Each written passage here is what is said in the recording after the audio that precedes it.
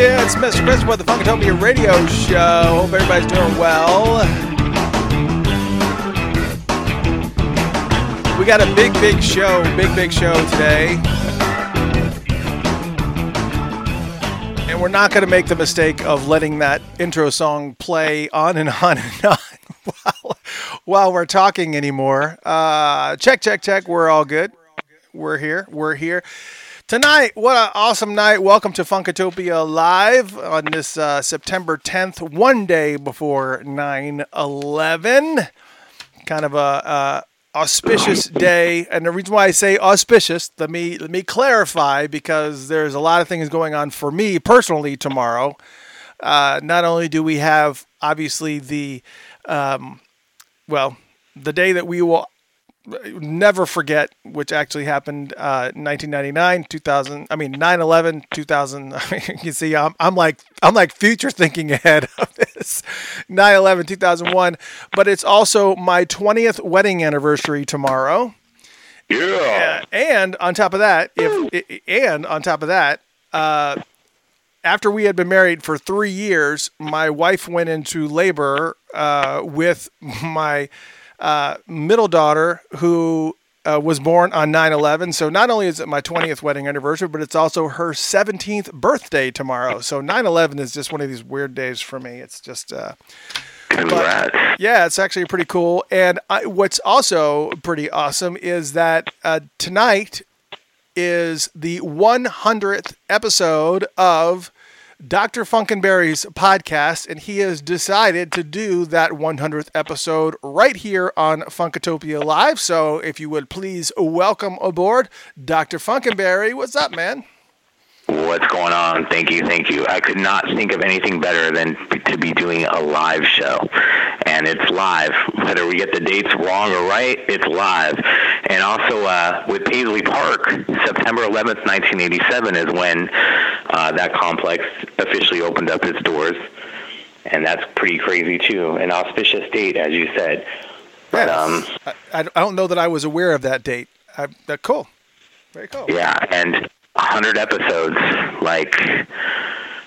took a little over 3 years, but 100 episodes, I can't believe it. And I want to thank the fans so much for their support, for other things over the past 3 years.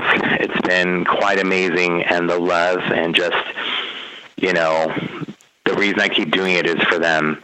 And I just want to make it bigger and better, and that's the plan for the next 100 episodes. Yeah, I said, maybe I should go back and count to see exactly how many episodes I've done over the years. And I don't think that I have, I don't know. I know that I'm way past 100. I know that. And it's not because I've necessarily been doing this. I've been doing it way more than 3 years.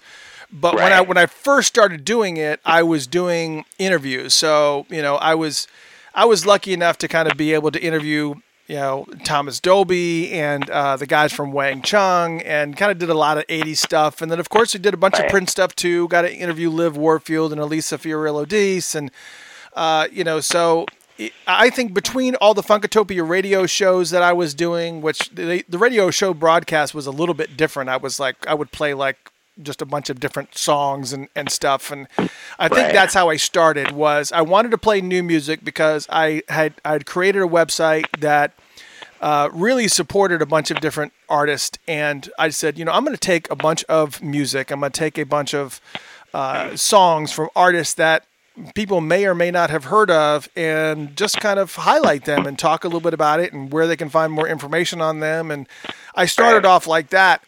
And then just started steamrolling from there. It was really kind of a cool thing. So compared to where you obviously are now, how did you start as far as what did your first podcast or the first few podcasts look like as far as the structure and how they were laid out?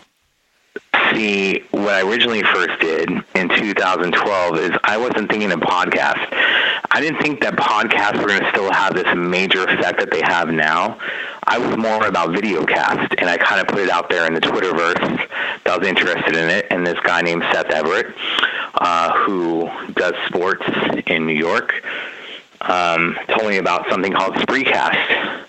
So we did like a video show in October of 2012. And we decided to make it a Prince show. And then Prince just kind of said, if you're wanting to do that every week, I'd be down with it, and we'd pay you. So we started in January of 2013 and doing the Spreecast, and that was video format, and we'd have people live on. We had Bobby Z, we had Andre Simone, and over the years I've been able to interview people, like Adam Lambert, Lenny Kravitz, private conversation with Prince. But, those things would be on YouTube and whatnot. But I really, really loved the live format of the Spreecast where you can have the guest on, and then there's a chat room for people, and they would answer the questions live. And that's where it all started for me. Unfortunately, the Spreecast format kind of died out, and I didn't like how YouTube was and other things to where the format just didn't move to me as smoothly. But this is why, you doing a show live is what makes me do it, because it just reminds me of those Spreecast days where anything could happen, where we'd have someone call in and then brand new music will be played. Those were really, really, really fun times, and I enjoyed doing them with Seth and then doing them on my own and the people that we were able to interview, and then just the ridiculous amount of views that we would get sometimes, it'd be in the millions. And there's nothing better than doing live stuff. So it's afterwards, then we did the podcast, I was talked into doing it. But again, not doing it live, you kind of miss something, in my opinion, sometimes. So it's just, that's what I want to do. I would love to get back to doing video casts and other things, not even on Facebook Live or whatever, just so we can generate our own stuff. But I think that would be amazing, and then to kind of have it to where the fans can interact the way that they're interacting with you on Facebook Live, but a different format. You know what I mean? Right. Yeah, it's a little bit tricky because you never know really kind of what's going to work and what's not going to work. I'm not really too, concerned about, who listens and who doesn't. I think that if people really are into what I'm doing and they, that they kind of dig it, then I don't have to. They'll come. I guess it's kind of like the build it and they will come approach, I guess, because I think that, what we're doing, as far as the topicality and the things that we're talking about, really speak to people. And I think that even though we are, more than 3 years beyond his passing, people still want to be able to have a place to kind of heal and just be able to converse and talk about all things Prince. And that's kind of what we do here on the show. It's not necessarily what all of Funkatopia is about. But Funkatopia is a massive, massive hub for all things Prince. And a lot of people realize that. And I think they come accordingly. And I just, I think it's really cool that, you've, been, coming onto the show and really have, embraced the format and have, just, it's cool to have you along for the ride for sure.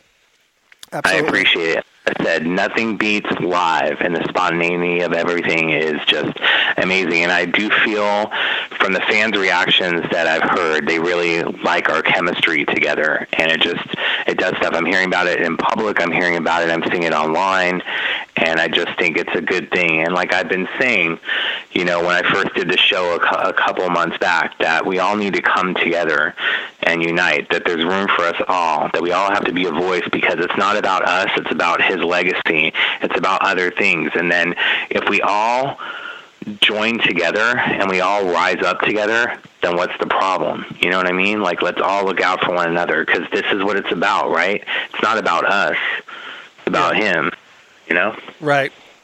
And speaking of which, man, what last week we had talked about The Beautiful Ones, the book that's going to be released from Prince. Well, the first 50 pages anyways. And, there was that article that was released last week that a lot of people had, kind of commented on in a little bit of detail. So we said, we really want to take time to kind of dissect this a little bit because there's a lot here. I mean, it's not just one of those. Yeah. It's not one of those articles that you can just say, "Oh, this is what I read," and here's a synopsis of what he said. There was a lot to unpack in that article, and not only that, but the little pieces that we've seen here and there that have come up on other various news sites. And so I think there's a lot that we know about this book now. On top of the fact that Random House is also and it sounds like I'm about to go into this topic, but I'm not, because there's another topic I want to get to first. There is quite a bit to unpack about this book, and Random House has also started to reach out to a lot of different Prince type blogs, and they reached out to me, I guess, via email yesterday, I think it was, and asked me to post the fact that if you go ahead and pre-order, that you can get a poster now. What was the dimensions on that poster that they said were going to be released? Would they post? It's small, but it'll probably fit inside the book, it looks like. So I don't think it's really a poster. I think it's like the old magazines that we used to get that says poster included, and then you open it up and it's nothing more than just like two 8.5 by 11s taped together type of thing with the staples in the middle. I don't know that's necessarily what it's going to be, but I think the dimensions kind of spoke a little bit to that. But anyways, if you have already pre-ordered this book, you can just go to facebook.com/Funkatopia, and you'll be able to see the post that we did about the pre-ordering of the book. And if you click on that link, you will be able to get your poster if you've already pre-ordered it. You got to supply them with your receipt number so that they can make sure that you actually did pre-order the book. But once you do that, then you can get the poster added on, and you'll get all the fun stuff that comes along with it. And there may be more to it as well, from what I understand. They have also reached out. We're not talking about the beautiful ones yet. We're not going to be talking about this in detail, but I want to talk about some of the Random House stuff that's going on. Random House has also reached out to a lot of Prince blogs, as I said before, and they are trying to arrange a massive, I guess, book release type of party in various locations all around the country. And like, for instance, they reached out to us and said, what town is a good place for, what bookstore do you normally go to? What would be a good bookstore that you would go to? And they essentially have said that they want us to host a party of sorts, not really a party, but like I guess a table or some type of presence at this bookstore, at whatever bookstore it is that they choose. That would be, I guess, I don't know if it's going to be a table or what there's going to be giveaways and all types of stuff. So anyways, you can expect to see some type of presence from any Prince blog or Prince, I guess, fan group that happens to be in your area, to be popping up at some bookstore somewhere. If you're in the Atlanta area, I know that for us, we said, well, probably for me, the Books A Million up at the, if you're in Atlanta, the Books A Million that's up in Lawrenceville, Georgia at the Sugarloaf Mills Mall, that is probably the best. And demographically, it's probably the best location for it as well.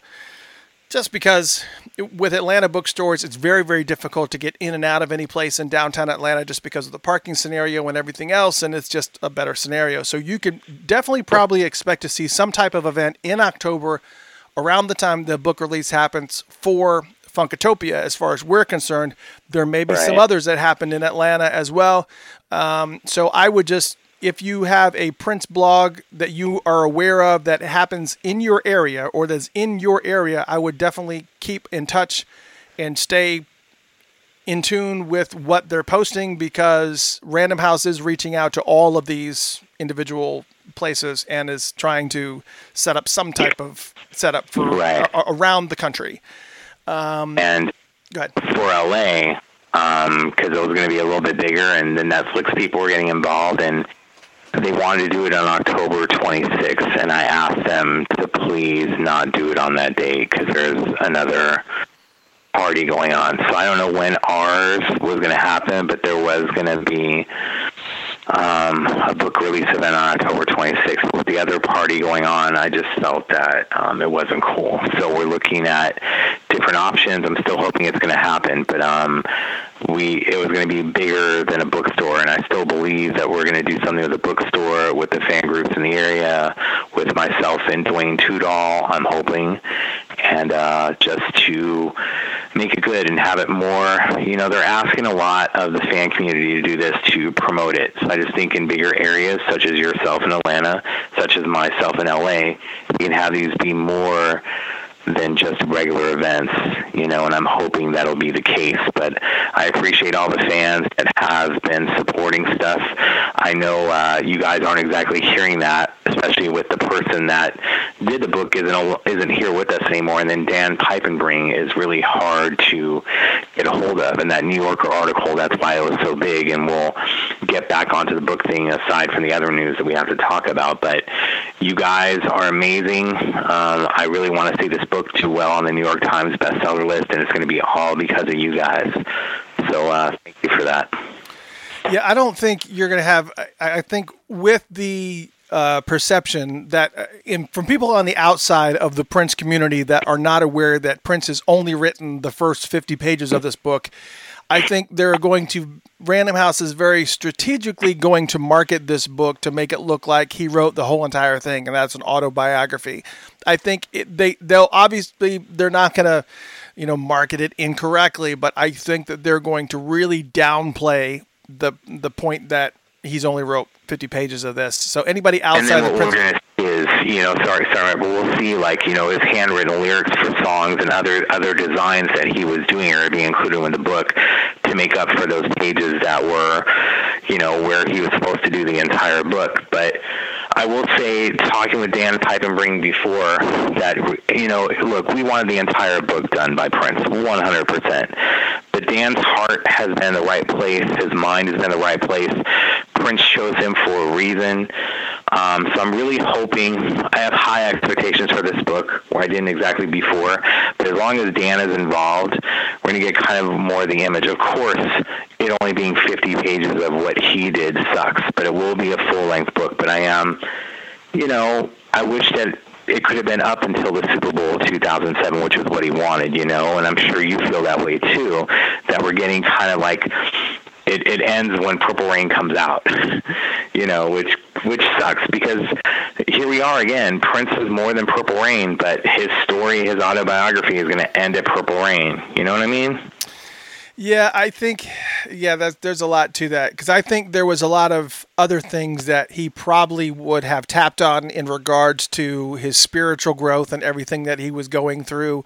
It would have been interesting to kind of see his perception and just how he kind of felt about how he grew spiritually and everything that happened with the transformation that took place when he was, cooperating with Larry Graham and all those guys, and just all that stuff that was going on, what that journey, that first journey out onto the road to knock on people's door and actually witness to people, like the first time that he actually went, not that he may or may not have covered that, but it would have been entertaining to know that may have happened, that may have been a story in that book. I think there's so much that I would have loved to have learned. And I probably would garner to say that even if he did write the whole entire book, there still would have been a bunch that people would have wanted to know. There's so many stories that are, the stories just seem to be never ending in regards to Prince. It's just a normal week in the life of this guy was worth a book in itself.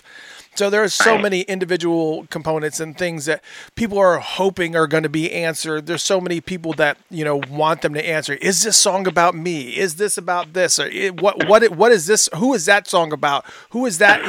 What are you writing about? Blah, blah, blah, blah. I think you know what I'm getting at. There's so many people that are out there that want a bunch of questions answered that are not going to get those answers. And he never would have answered. He didn't answer those questions when he was alive. So it's not going to be covered here anyways. But I think there's going to be a lot of stuff that's not covered that are going to be a little bit disappointing to some people. And go ahead. Right. Should we clear the rumor on one thing? Wonderful Ass is not about me. I'm white. So there ain't no booty there, okay? But at least I ain't flat in the front. That's all that matters. So we're just going to clear that up, okay? Yeah, and just know that Irresistible Bitch used to be called Irresponsible Bitch, but he changed it at the last minute. So Yeah, that is just hilarious. I mean, people were coming up to me about that for a while. A little bit, huh? So we are going to come. Hopefully, not an inside people, but yeah. Yeah, no, it's only an inside joke if you haven't listened to the previous podcast. You just go back a little bit. It's hilarious. It's so much fun. Get it. Yeah. So let's move forward. We're going to come back to this book because we're going to talk a little bit about it. I almost feel like we're kind of already in it. We should talk about it a little bit more. But I know that one of the things that people are really itching about right now that is kind of just blowing up the internet right now, it's breaking the internet, is the announcement that was made today of the reissue / remastering of 1999 that is going to hit the stores November 29th, 2019. And I think it's really funny that we were actually in this discussion. I've been in this discussion for a very long time. Ever since the deluxe edition of Purple Rain came out, I said from the get-go that this is exactly what they needed to do. I thought the deluxe edition of Purple Rain was fantastic because I think it gave people everything that they wanted. The remastering of Purple Rain, which Prince was actually involved in, and then on top of that, all of these extras that were included on that CD, which he was not involved in, but all these extras that are on these CDs that gave people a little bit of a blast of unreleased material that people had never heard before. And I said, this is exactly what needs to happen for every single one of his albums moving forward. And I definitely think that Around the World in a Day deserved a deluxe edition, that Parade deserves a deluxe edition, but that's okay. They went backwards and they decided that they were going to do the 1999 deluxe edition, which is, we did a full track listing on Funkatopia.com, and it is pretty staggering. It's supposed to be 5 CDs, 10 vinyl LPs if you're getting the vinyl version, and a DVD. And it is... it's staggering what is on here. According to the count, there are 35 tracks that are previously unreleased. And of course, they're counting some of the 7-inch edits and stuff like that weren't really previously released, or were done for promo's sake, or whatever the case may be. But that's okay. I am really, I'm looking forward to this. I can't even. I saw this and I had to stop what I was doing when I heard about it and run to the computer and said, I've got to, we have to put this on Funkatopia and we have to put the track listing. If you want to see the track listing, you can go to Funkatopia.com, Funkatopia.com, click on the 1999 reissue listing and see the entire track listing for all of the album. And a lot of people are a little bit upset because there are some things that are obviously missing.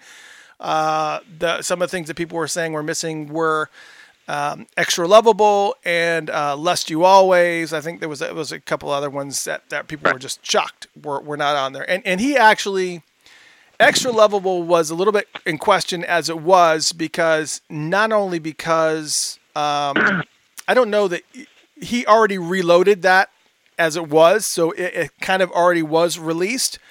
But the original version, I think it kind of falls in the same category that Schoolyard does. It's kind of one of those that's like, because if you guys remember, the original version of Extra Lovable, says stuff like, I'm going to rape you now, and things like that. Well, I don't know if that was the reasoning why they kind of pulled back on that, but we're going to go through the track listing here, track by track, but you have a general overview insight that you'd like to share? Let's get to Extra Lovable, because I actually discussed this with Prince in person about, how do I put it? Give me a moment here. About after the Extra Lovable Reloaded version came out, we talked, and he told me that if anyone else was releasing this song, it would be a top 10 hit, but because it's him, it's not going to be. And then I talked about the original version of the song, and give me one moment. Take over for a moment, and I'll be right back with it. Hold on. Okay.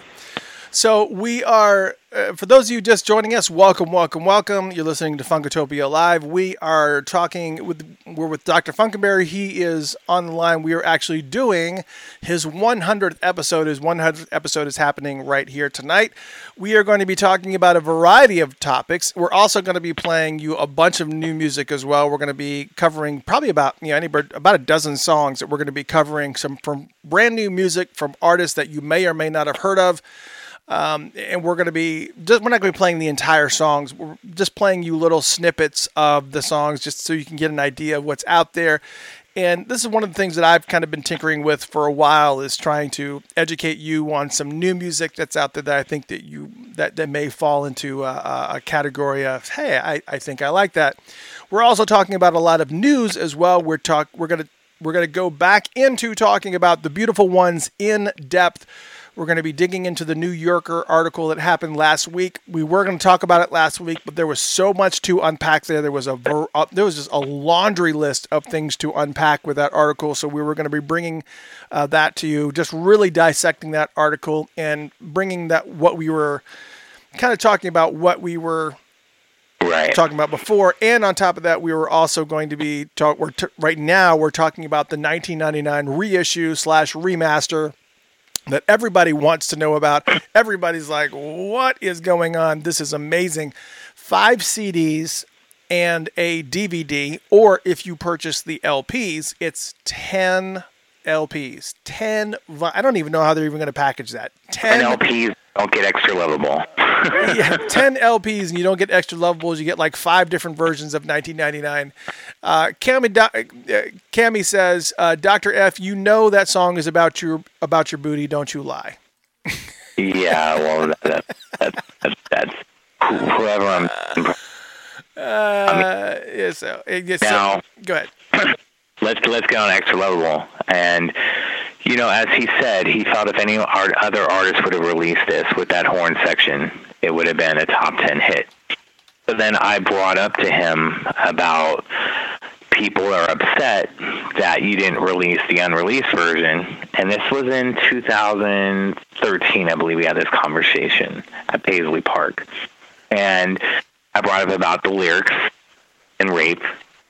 So I talked about the original version and how fans were upset that it wasn't out and that was the version they wanted, but I didn't think, that a song mentioning rape in 1983 and when it was recorded in 81 would have been the proper way for it to be out now. What was acceptable in 1981 and 1982 in the recording process is no longer acceptable.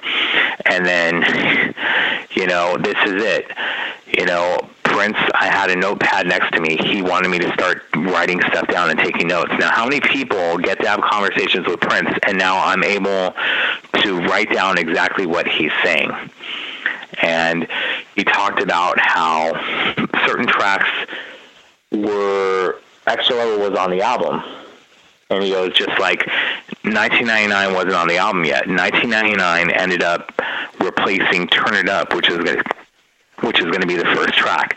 Extra Lovable was replaced by DMSR. So you tell me, as funky as Extra Lovable is, if we have Extra Lovable on there, we don't get DMSR, and then DMSR becomes the unreleased track. But yes, with Extra Lovable, it has lyrics of rape culture and other things that probably in this new Me Too movement in the world wouldn't exactly be acceptable. But I don't think there would have been as much controversy as there was, especially because Prince's last official video that he shot was Extra Lovable, and it's unreleased. And I really, really thought with this 1999 remaster that we were going to get the Extra Lovable video along with that original version on there, and we're not getting it. But you have Vagina on there. True. then of course, yeah, We Can Fuck on the Purple Rain Deluxe. It's pretty auspicious from it, but I understand why it may have been unreleased still, and even though there was an updated,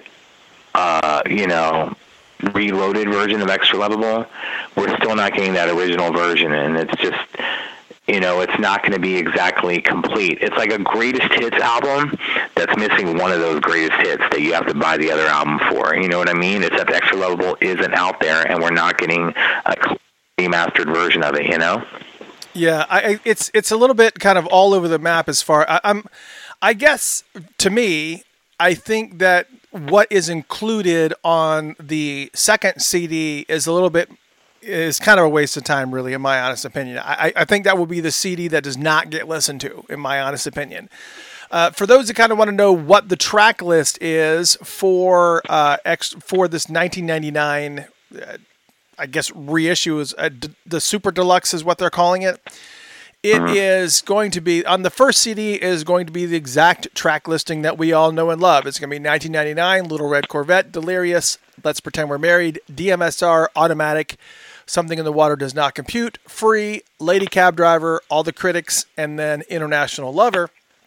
And then all that CD2 is going to be are basically 7-inch edits of all those songs, with the exception of the inclusion of How Come You Don't Call Me Anymore, which is on here, on Horny Toad, which is on here, and a video version of Automatic. It's also got Irresistible Bitch on here as well. So there is a few songs on here that are, kind of worth listening to, but on the same note, we've already heard these on the B-sides of the hits. So they're there. But these are going to be, I guess, the remastering. Where it starts to get interesting is starting on CD3, which includes a lot of songs that were not previously released, and some of which many people have not heard. Feel You Up, Irresistible Bitch, Money Don't Grow on Trees, Vagina, Rearrange, Bold Generation, Colleen, International Lover, the first take that was live in studio, Turn It Up, which was originally going to be where 1999 was, You're All I Want, Something in the Water Does Not Compute is on there, so I'm interested to see what version that is that's kind of sitting on there. If It'll Make You Happy, and then How Come You Don't Call Me Anymore, a second take. So right out of the gate, you got a bunch of songs that a lot of people have never heard before. Most people have not heard, and I haven't even heard. I've never heard Vagina, Rearrange, or Bold Generation, or Colleen. I've never heard those songs. I think I've heard like a snippet of Vagina. Somebody said, "Oh, you've played that on Funkotopia." No, I haven't, and I've never seen that. I don't know that I've seen that on. If I have, it's been one of those forgettable songs or whatever. Money Don't Grow on Trees. Yes, I've never heard a lot of these songs, so I'm really super excited about that. Which are You're All I Want? I don't know that I've heard that one either. There's a couple. I mean, there is some stuff that some of the hardcore, like myself, are aware of. And I gotta say, if you guys haven't heard If It'll Make You Happy yet, make sure to wear some clean underwear the first time you hear it, because it's really good. Yeah, no, it's definitely a great tune for sure. It'll Make You Happy is pretty awesome. Matter of fact, why don't we play a little excerpt of It'll Make You Happy, If It'll Make You Happy, since it's about to come out. Just give it just a second. Let's play a little clip of this song, just so you can kind of get an idea what you're about to hear. Hold on. Love it.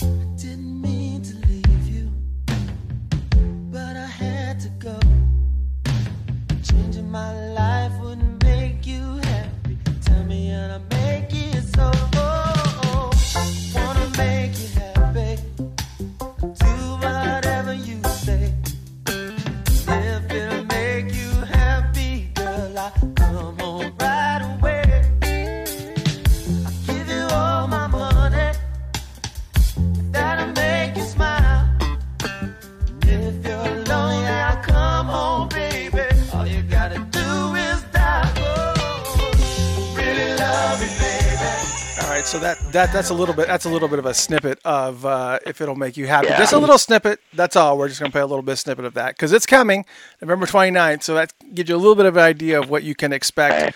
And I think we've probably slipped out, turn it up here also. But so that's CD3. That's CD3.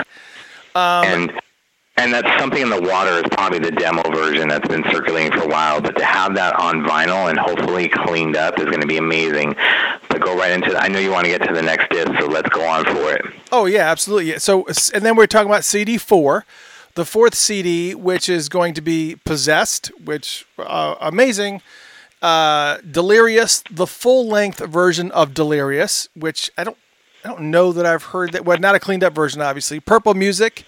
Yeah, You Know, Moonbeam Levels, the 2019 remaster, No Call You, Can't Stop This Feeling I Got. It's probably definitely different from the one that you're hearing on Graffiti Bridge. Do Yourself a Favor, which most of you have heard on Jesse Johnson's album.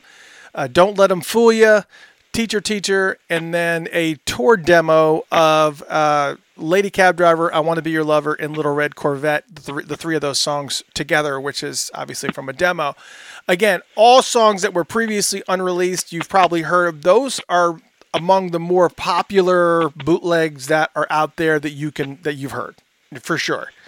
I don't think there's anything on there that I have not heard. I've heard all those songs. CD3 is more interesting to me because there's a bunch of songs on here. There's like 4 or 5 songs on there that I have not heard. But this one, I've heard all these. And occasionally they fall on the airwaves. So I'll just leave it at that. And then we got CD5, which is a live concert from Detroit at the Masonic Temple Theater at the Masonic Hall Late Show, November 30th, 1982, which is a previously unreleased concert live from Detroit, which is Controversy, Let's Work, Little Red Corvette, Do Me Baby. Now, Do Me Baby on the live shows was crazy. Was just way over the top. Very, very grooving. A lot of segues and a lot of breathing room.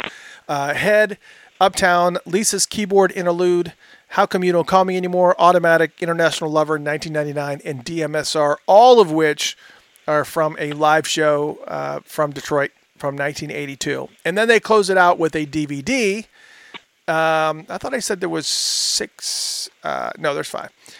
Then there's a DVD, which is a live concert, again, from 1982, a little bit, about a month later, December 29th, 1982, from the Summit in Houston, Texas, which is almost the same track listing, but it's kind of a little bit mixed up.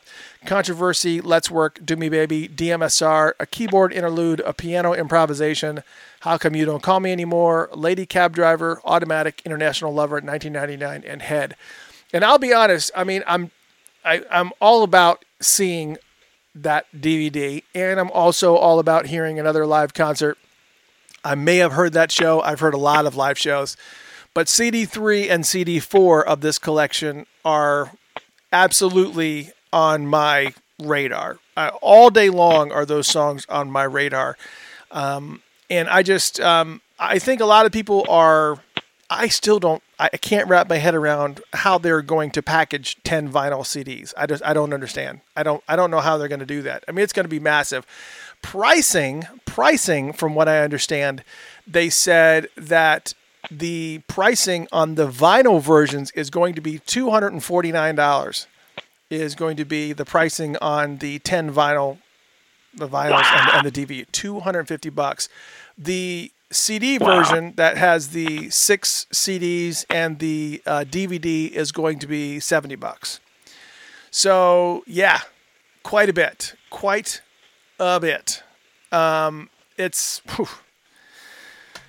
It's a lot of money, so start saving your pennies now because, man, that's a lot of money.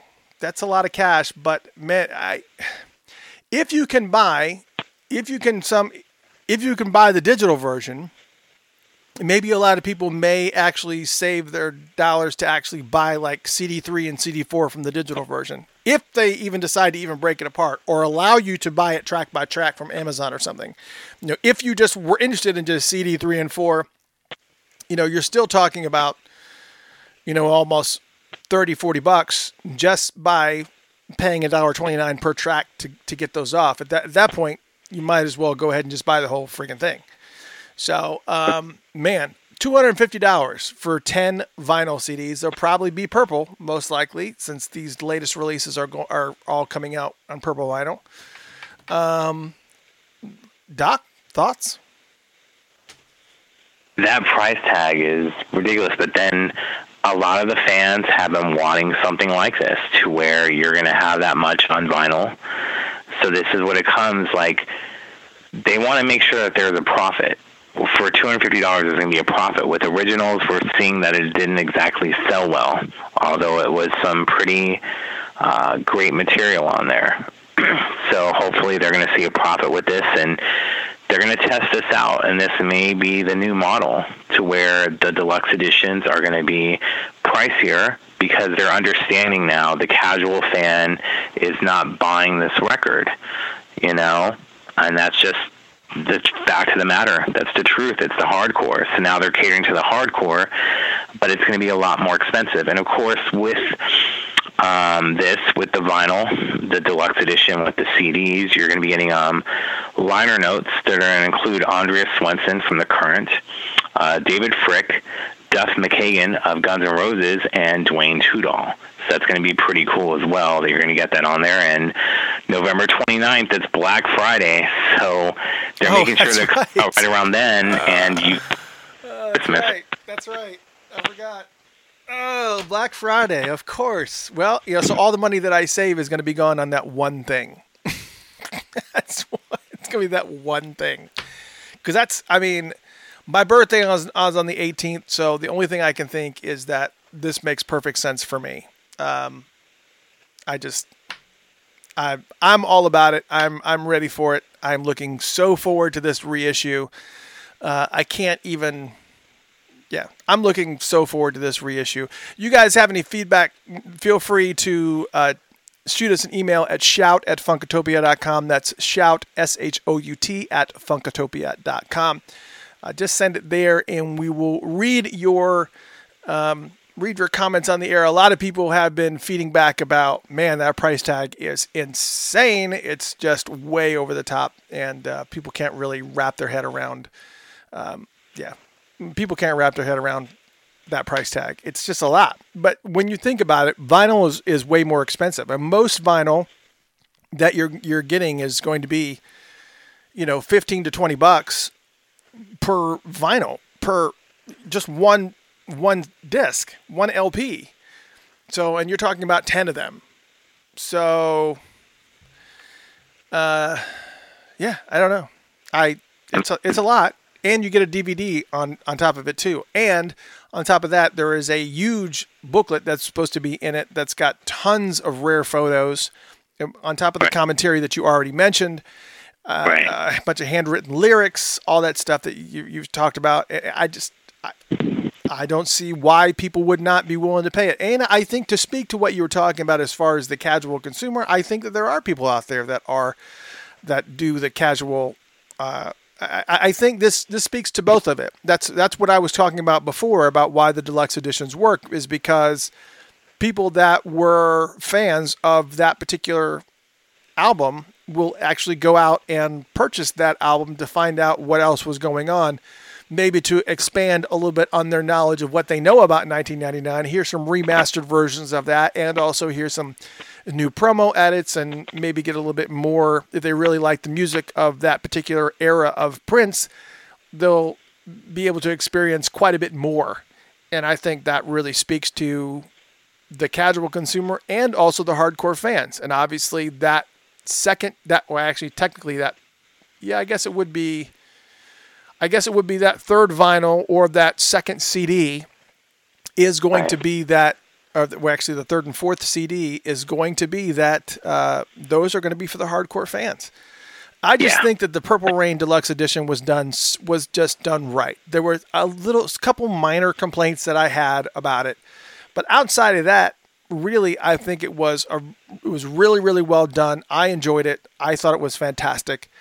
I really didn't have a whole bunch of complaints, but I think it was done really well. And I think this one is really hitting it out of the ballpark, because Granted that they missed Lust You Always, they missed Extra Lovable, they missed a couple of things that were in the mix.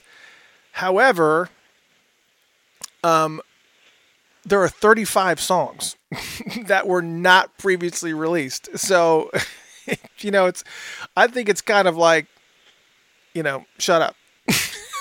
It's kind of like, here's 35 songs. You guys wanted to hear a bunch of new stuff. Here it is. Enjoy. Leave us alone type of thing. I think it really kind of speaks to it. Right. And of course, Mary Johnson, she sends an email. She says, why can't they just give us the new music? I don't need 1999 again. I can see that. Because number one, Warner Brothers can only release stuff from the past. It would be Sony that's going to release the new stuff. And when the estate and everything is more, how do I put it? When the family is running things and other things are made more clear, you'll start seeing that new music come out.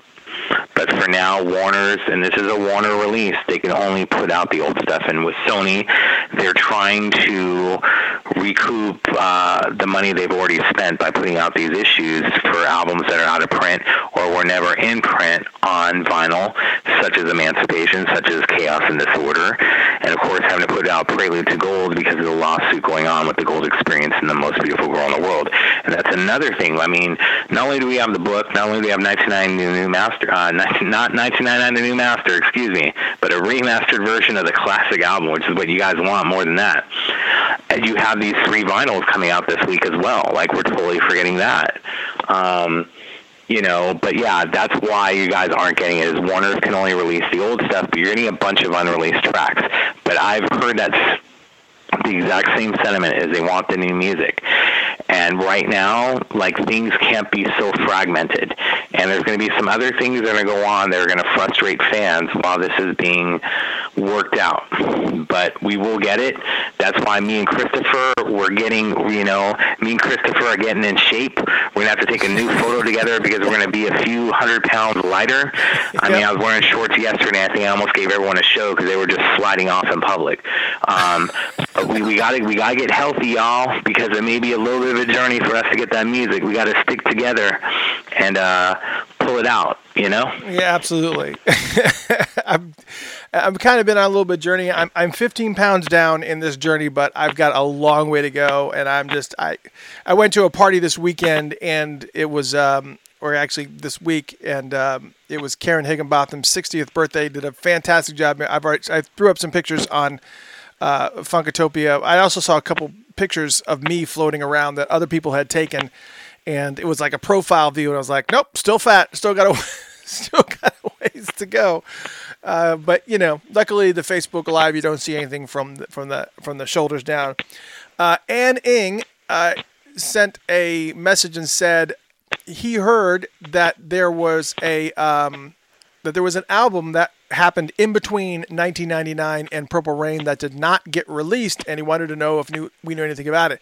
As far as I know, there was no such album. I know that there was an album called The Second Coming that had pretty much, I don't know, there was really kind of any track list that was ever stated for that one. That one was from 1981, though, so that actually preceded 1999. And there were a couple albums, actually a few albums that were supposed to happen after Purple Rain, which were actually technically not even after Purple Rain. It was actually after Around the World in a Day, which in 1986 there were supposed to be 3 different albums that were supposed to happen. The Dream Factory album was supposed to happen, Camille was supposed to happen, and Crystal Ball was supposed to happen. All 3 of those albums were supposed to be released, and they never saw the light of day. But as far as I know, there was never supposed to be an album that happened in between 1999 and Purple Rain. And if there was, nobody knows about it, and it was just probably just something that was, whatever. Tina Zilke sends an email and says, I myself am a completist. I just put my pre-order in. And so you have that. Ethan Guzman-Barron emails and said, since we've had Purple Rain Deluxe and now 1999 Deluxe, what will be the next one to get the deluxe treatment? Sign of the Times, Parade, Batman, Diamonds and Pearls, Around the World a Day. That's a good question. I don't know that Around the World in a Day really. I mean, I think that there's enough unreleased material that occurred around that time period of Around the World in a Day. When you're specifically talking about Around the World in a Day and Parade, that particular time period, those were actually, we were talking about the unreleased albums that had occurred in that, right around that Around the World in a Day parade area, which were the Camille and the Crystal Ball, the original version of Crystal Ball and Dream Factory. Crystal Ball was technically already released, further down the line, but when you're talking about Dream Factory and Camille, those were two albums that should have been released, but they will not see a release as themselves because they are just a culmination with the exception of just a couple of songs. They are actually just the track listings of Dream Factory are pretty much from a little bit of Crystal Ball, a little bit of Sign of the Times. I mean, you got a little bit of Last Heart and Witness for the Prosecution and Movie Star and stuff like that. But then there's a bunch of stuff from Sign of the Times that were supposed to be on Dream Factory, which are, Dream Factory and Ballad of Dorothy Parker, Strange Relationship, all this stuff. So I would say that if they were going to do a next deluxe edition, I'm trying to, I would venture to say that maybe they might go to Parade, maybe. But if they get a lot of traction from this, I would not be surprised to see them jump to Sign of the Times, just because of the critical acclaim of that album, how well received it was from the public. And on top of that, if they make a lot of money and they get a good ROI on these multiple disc collections, they're going to do it again. And it's going to be Sign of the Times. Yeah, for sure. Yeah. That's an interesting theory and concept for sure. My main thing is because the Sign of the Times, we all know it needs a remaster. It's in desperate need. Oh, yeah. Just like I'm in desperate need of a new wardrobe since this stuff isn't fitting anymore. But I put it like this, with the rights to the film not being under Warner Brothers and them not to be able to put everything together right now, unless that changes. And of course, there's a new DVD in Germany coming out that I did the forward to that we discussed before, and that's coming out in a few weeks. What I believe is that the next one is going to be a Parade super deluxe edition, and not only will you get the Parade album, you'll get Lover Money and all these other tracks and a bunch of unreleased stuff that was recorded during that time period that would end up on Crystal Ball or Camille. You're also going to get a couple Pro Shot DVDs that I would imagine. You're going to finally get that 86th birthday show in Detroit. You're going to get the show that he did overseas. I want to say Stockholm. That was Pro Shot, and there's about a 20-minute clip online of that circulating. That's been circulating for a while. But you're going to get more of those things because there's certain things that have not been done. Even First Avenue, if they have a clean version of that for that can also be put on there. So with Sign of the Times, with the movie being locked up in other deals, so to speak, and not owned by Warner Brothers, I think that Parade will most likely be the next one that'll be done, in my opinion. That's what I believe. Who owns Sign of the Times? Not that's the whole thing is right now it's this German company, and it's like it has different rights overseas because Warner's, after Under the Cherry Moon bombed, they agreed for Prince to do another movie but allowed him to market it to someone else. And he marketed it to Cineplex Odeon, which was owned by Universal at the time. So the rights to that were never under Warner Brothers from the get-go, and it's not with Universal anymore, and Cineplex Odeon went out of business a long time ago. So that's why you get these other DVD sets where the Japanese version was amazing, and the sound quality and the visuals for that. Then you have this Blu-ray coming out, the German one. Then you had a Canadian release, which had great sound as well.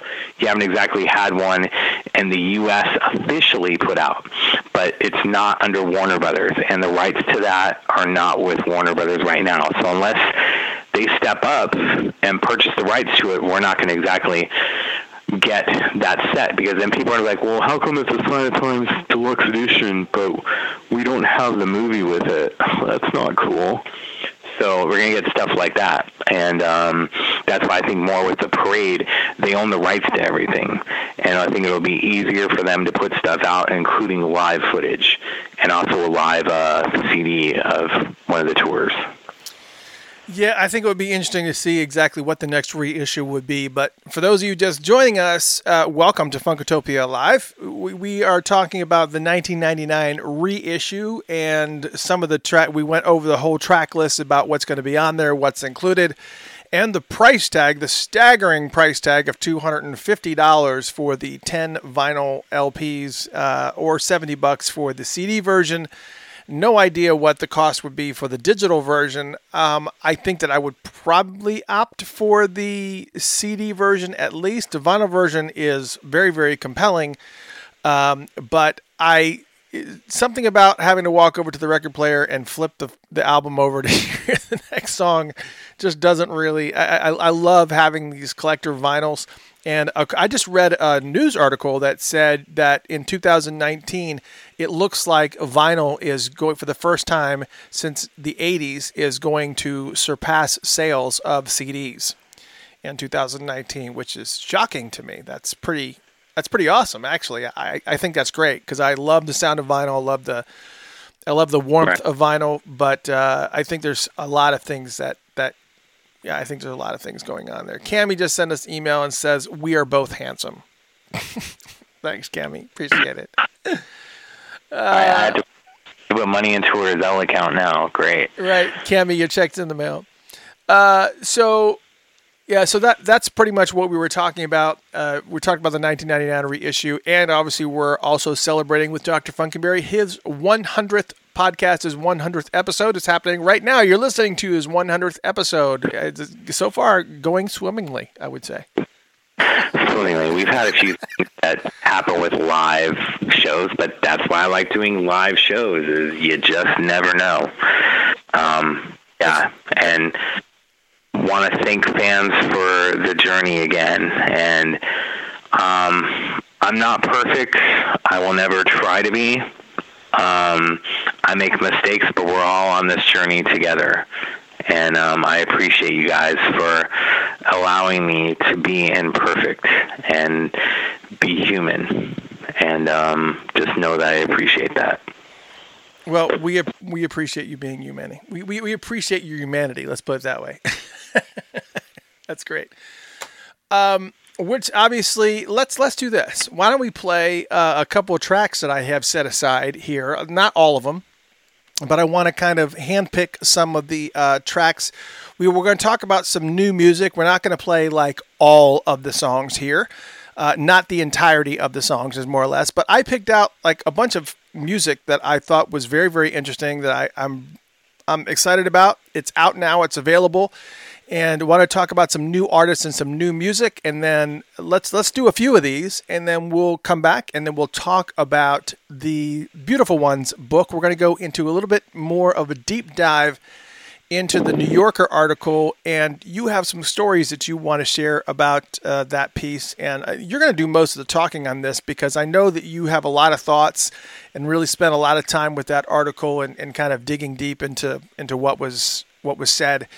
And a little bit of perception about how he was chosen to be the co-writer of this book and some of the processes and some of the personal meetings that took place all the way up until his passing. And really powerful article. And it's got a lot of stuff to unwrap there. So we're going to go back to that, and we're going to talk about that. And then, of course, depending on what your emails say, if you got a little bit of input, you can send emails to shout@funkotopia.com. That's shout, SHOUT, @funkotopia.com. Be more than happy to answer any questions and respond to any of your queries and whatnot. The first thing I obviously want to do, I want to replay a little snippet of our guest from last week, Mr. Michael Gabriel, who was on the show last week. He is the guitarist for Sheila E. and he has got a brand new album that's supposed to be coming out in 2020, but he released a single that we played that a lot of people were like, wow, that's really, really good. Can we hear a little bit more of that? And I wanted to make sure that for those that missed last week, we're going to play a little snippet here. I'm only going to play like about a minute of each one of these songs as I talk about them. But I want you to kind of hear, because I think all the songs that I picked out are going to be falling within your wheelhouse if you're a Prince fan, or you like the kind of funk/soul vibe. I've got a lot of great music here for you. Michael, by the way, is spelled Mychael, so it's spelled like you would spell Michael normally, but with a Y instead of an I. And this is a clip of his song. It's called Ghost in the Midnight. Again, the album releases in 2020, but this single is available now. You can find it in a variety of places. Let's take a little bit of a listen to Ghost in the Midnight. It's just a little snippet. Enjoy.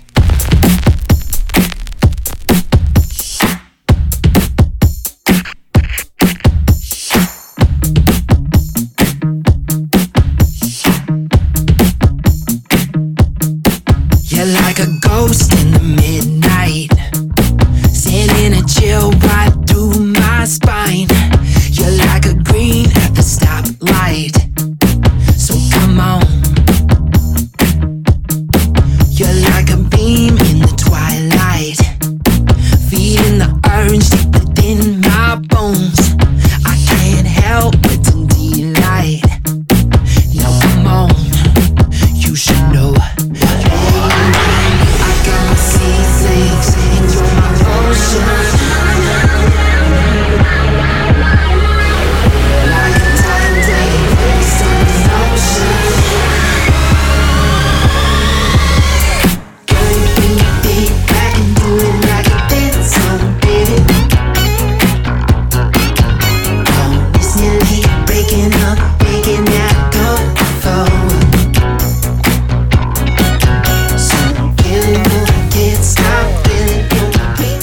Michael Gabriel. That was Ghost in the Midnight. You can he's got the single is available now. You can take a listen to it. He was a guest on the show last week. If you want to hear that song in its entirety, just tune in to last week's show, and you'll be able to not only hear the entirety of that song. Well, you can hear that song anywhere, but if you want to listen to a little bit of background, a little bit of his history, you can tune into last week's show where we had him on. Let's see. The next one I have is from Brittany Howard, who many of you know from Alabama Shakes. Yeah. And their story is really, really interesting. I found it, I didn't really think that Alabama Shakes was kind of in Prince's genre of music that he was really kind of dug, but I think that he likes the quirk. He likes he likes it when artists have something interesting to market. And it's just something totally different that grabs somebody's attention, because it's not just about the music, because you can have fantastic music. But if you have nothing to back it up, you don't have personality, you don't have the look, you don't have something that's actually going to sell the visual, sell the live show, it really didn't grab his attention. He wanted the complete and total package. And Brittany Howard she's just amazing. I don't know how tall Brittany Howard is, but I've never met her, but I think she's really tall. And she's got a really distinct voice, and every single show that the Alabama Shakes did, whenever they performed live, she would always wear something that was a tribute to Prince, whether it was a love symbol necklace, or whether it was, a paisley tie, or whatever it was. She was always, always, always repping Prince in their live shows, even if they never played anything live. And I guess Prince had invited them out to play an event at Paisley Park, so she was just beside herself. It was just an amazing opportunity for them, and I'm so glad about it. But in between albums, she's actually got a solo album that she is going to be releasing that's coming out, I think, in October. Maybe October or November.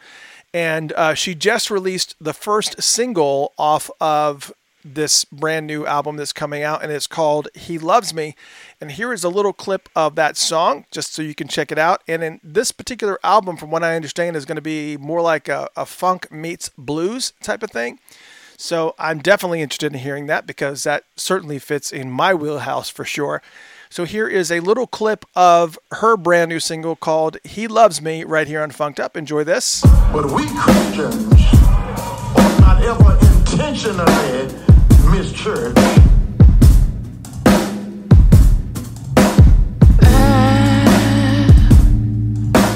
Don't go to church anymore. I know he still loves me.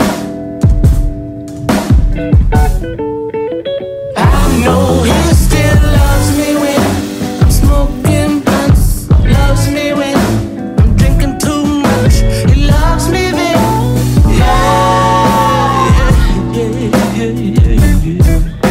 He loves me when I do what I want. He loves me, he doesn't judge me. Yes, he loves me. Listen, brothers and sisters, when my soul is weary, I need peace. I don't need to know why.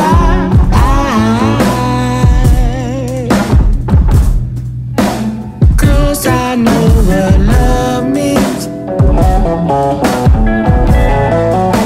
I don't need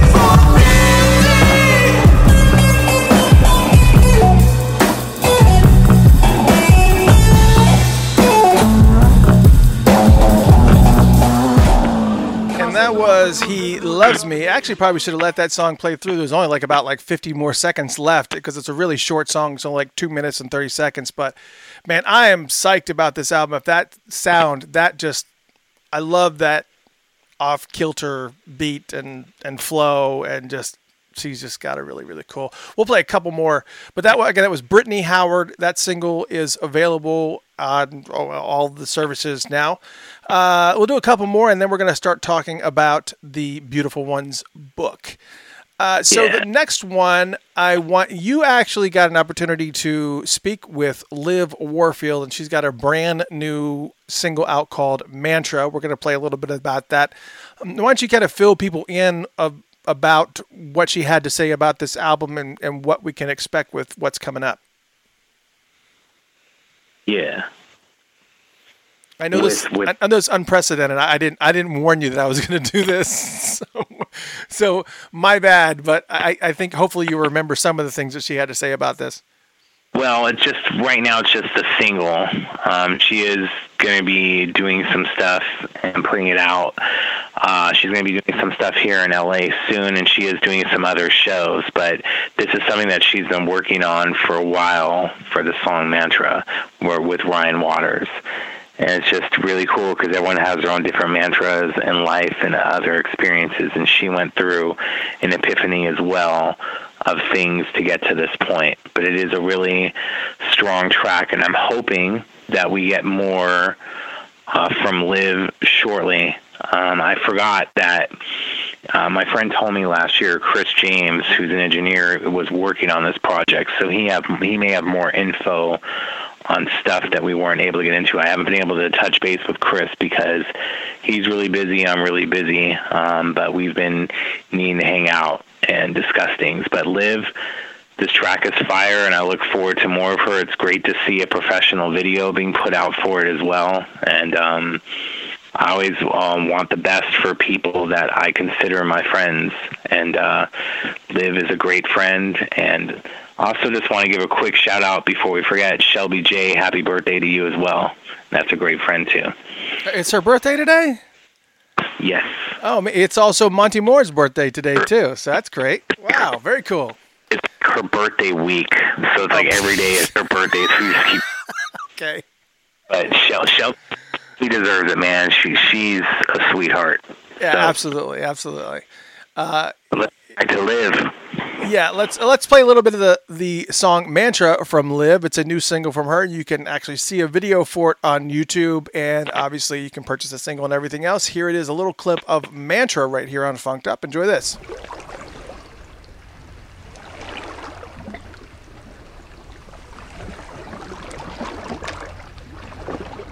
Could it be with the eyes I see of the price I'm gonna pay to move on?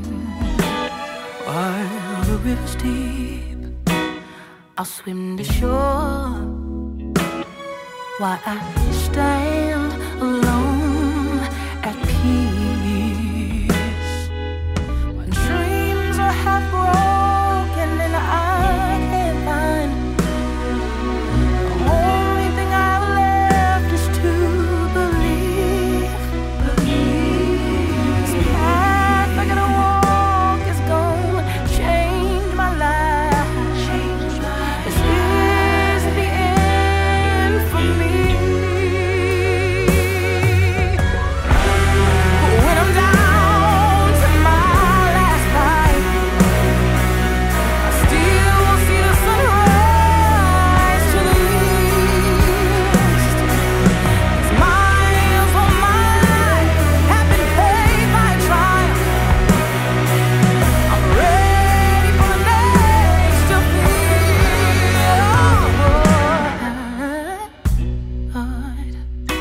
Don't wanna run away. That was a little clip of Mantra from Liv Warfield, a great new track that's on there. Also, might want to play a couple more. Let's play, many of you remember, obviously, The Family. The Family was definitely one of those side projects of Prince's that was just breathtaking for sure. And it is it's one of my favorite albums by far of artists that Prince worked with, but on the same note, you know, had so many different tracks and whatnot. Sorry, I had to turn back on his channel. But this track is a brand new single from St. Paul Peterson, which is a song called Something in the Water. It is not Something in the Water Does Not Compute. It's a brand new single from St. Paul Peterson. Just happens to share the same name. Does not have, in parentheses, does not compute. Essentially, the meaning of the song is that some people ask him on a regular basis exactly where the Minneapolis sound comes from and why that sound is so prevalent in Minneapolis. And his answer is it's definitely Something in the Water. It's a brand new single from St. Paul Peterson. You can certainly purchase it on any of the places that you purchase music, or you can listen to it on Spotify, whatever it is that is your fancy. And here it is, a little snippet of Something in the Water from St. Paul Peterson. Here it is, right here on Funked Up.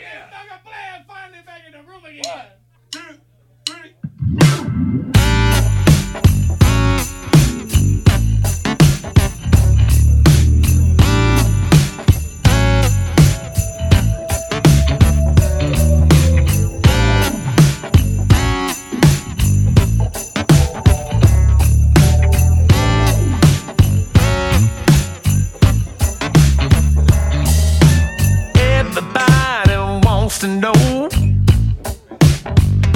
where does Minneapolis get its soul? The way we heat degrees in the freezing cold. Brother, I can't tell you, but I just don't know. There must be something in the water, can nobody explain.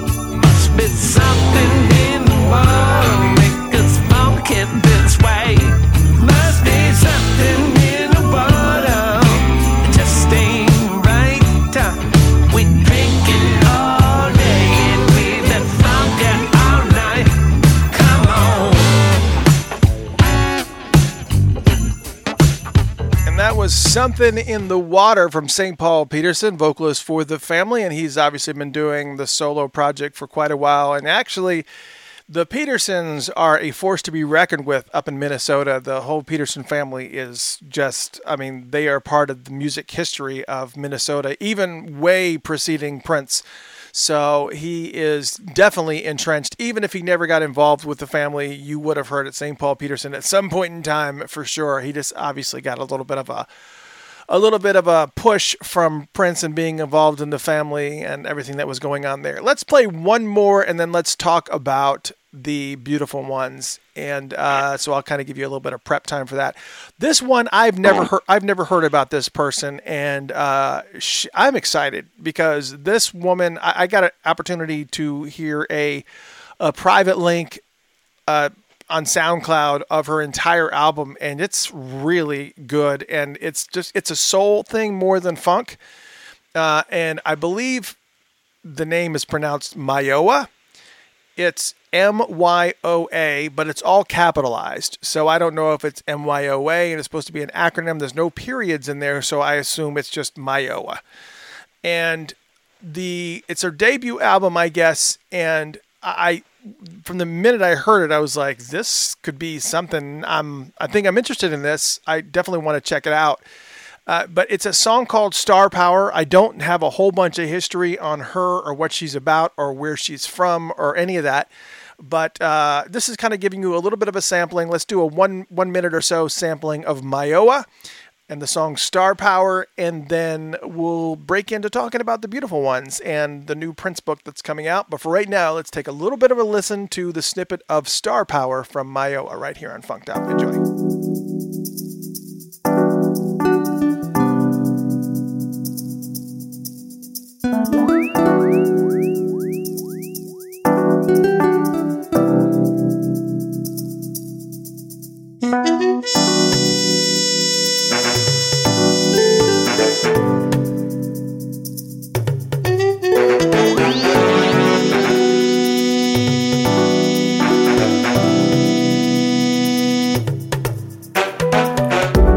Raindrops fall when the clouds turn gray. When the sun comes out, happy days are here. I can feel the power, I can feel the hour as the curtains fall down. Da da da da da da da. When I sing, I can be myself, no hiding. I am me, let me be. Star power.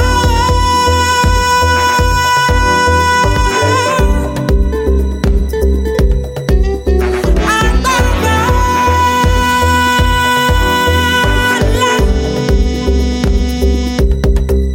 Star power. That was a little bit of a snippet of Star Power from Myoa. I think it's a little bit Sade. It's a little bit, it's powerful. The whole album is like that. It's got that kind of a little bit of a clubby vibe, but still like the Sade soul feel to it. I'm really excited about it. I've never heard of her, and I guess their management sent me a link and said, please check this out. And I did, and I love it. I'm hoping to talk to her at some point because, man, what a voice, she's got a really cool vibe. I got some other songs that I will be playing once we kind of have this discussion. If we got some more time, I definitely want to play a little bit from Kofola, who is he was the keyboardist and also vocalist for Federation of the Disco Pimp that you've heard on Funkatopia. Also, a couple other artists, Jamie Arendt, Mayer Hawthorne, who many of you know from Mayer Hawthorne. He also plays in a duo called Tuxedo. Prophets of Rage, who many of you know, Chuck D, and it's like a Chuck D Rage Against the Machine type of collab that's kind of going on. Rich Brian also. Super Superior, the Lionels. I've got like a bunch of different tracks that I can play. I'm just going to handpick some later on. But let's move and migrate. I hope you guys like that. Let me know if any of those songs speak to any of you. It was really, really kind of cool. Let's see if we got any...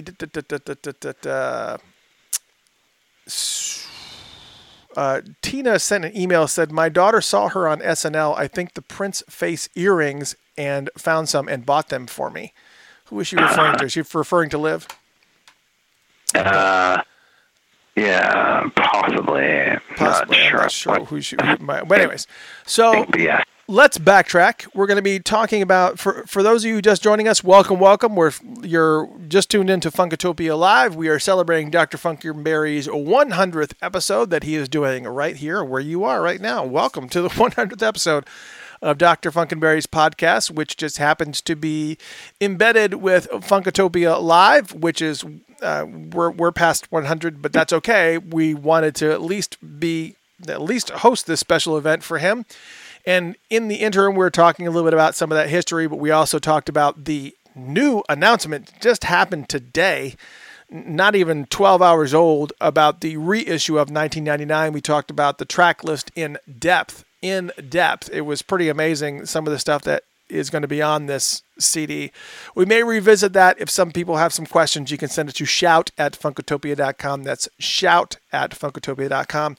Just did a little bit of a segment. If you just joined us, where we are talking about some brand new music that's out there that you may or may not be interested in. I've kind of handpicked some tracks that I think that you guys will dig. And I hope you guys dug some of them. If you did, let me know. And then we also talked a little bit about the Beautiful Ones book from Prince. And we were going to talk about this last week, as we mentioned before, in regards to the New Yorker article that came out. And it was so detailed and very long. I mean, if you printed it out, it would probably be about 6 pages worth of stuff. It's a lot of information. Right. And we kind of we could have beat a lot of people to the punch because we happened to be online at the time, the day that it came out. But I think we wanted to spend a little bit of time unpacking it because there was so much information that most people just kind of breezed over and didn't really pay too much attention to. And I kind of want to give Funkenberry, I want to give you the reins on this to start things off, because I think you have some insight into a lot of things that were going on during his final days. You were there for some of his final days. I was there for some of his final days as far as his performances were concerned in Atlanta, and also the few years prior to that. But you were actually in Paisley Park, just a couple of days before he passed. Yeah. And on top of that, you may actually have some other insight as well that kind of ties into the New Yorker article. So I'm going to give you the reins on this to kind of speak to a little bit about what people are going to be able to expect from the Beautiful Ones, and to once again unpack this New Yorker article a little bit. And I do appreciate it in the sense, as well as I felt last week, if we would have talked about it, it would have been a little bit too emotional for me. I needed to kind of take a seat back on some stuff. So I thank you for that and for covering. And it has mostly to do with the end of it. But of course, like with Dan Piepenbring, which we talked about earlier, writing the New Yorker article was writing the book with Prince, was chosen by him. Just like, one of the things that, he talks about, like he got picked up by Kim Pratt, which we would all refer to her as the lady cab driver, the lady limo driver for stuff. She was the one that gave me the rides to Paisley over the past couple of years. And then how, he was picked to do the book, but also Prince said he was like, I really would like to have some bloggers help out. And I know that was kind of a reference to me in a sense, just because me and Prince have had the conversation in person together of writing a book together. And of course, ever since then, people have been bugging me wanting to know when I'm going to write my book. And we've had that discussion before. But so I was like, okay, that's kind of cool that it was talked about with Dan and probably a couple others as well that do stuff. Now, just to see Prince's process, how he chose him, and how even when he was doing the party, the announcement in New York of when they were going to be putting it out, he still didn't have the contract signed yet, and wanted to know about the money and getting it right. And the whole thing about that if he wanted the book pulled at any time, that they'd have to pull it off the shelves or make it out of print. That, in 2 years' time, if he just decided, okay, I don't like this anymore, whatever, you pull it, no more in production. It's just interesting that he wanted to do stuff like that. And then other things that he talked about with Transcendence, just certain notes that he talked about with his dad. Like, I thought I'd never be able to play like my dad, and he never missed an opportunity to remind me of that. But he got along good. He was my best friend. Just all this stuff that's like an insight to Prince. And of course, it's going to be the younger Prince, because we never got him to go past those 50 pages. And, how do I put it? And then to have him, not only like the whole thing of, him meeting him and Prince picking him to be the one to do the book. I didn't know that he went to Australia for those shows. And then Prince, Kirk Johnson, who was with him at that time, with Prince traveling, Prince gave Dan a call to say, like, tonight's going to be a very emotional night. I want you to see the show. He didn't tell Dan that he just learned shortly before showtime that Denise Matthews, a.k.a. Vanity, of Vanity 6, passed away. And as we have been finding out over the past 3 years, Vanity was probably one of his biggest inspirations of all time. It's, it can be that The Beautiful Ones was inspired by Vanity, and then other things, and then here it is, that's what he chose to name the book. Interesting enough how things play out. So probably one of Prince's greatest muses passed, and that performance in Australia was quite emotional. They talked about certain other things. I know a lot of fans from Australia were kind of shocked by the article, like touched them in different ways. And I love how Prince was always trying to feed Dan. He's always trying to feed me too.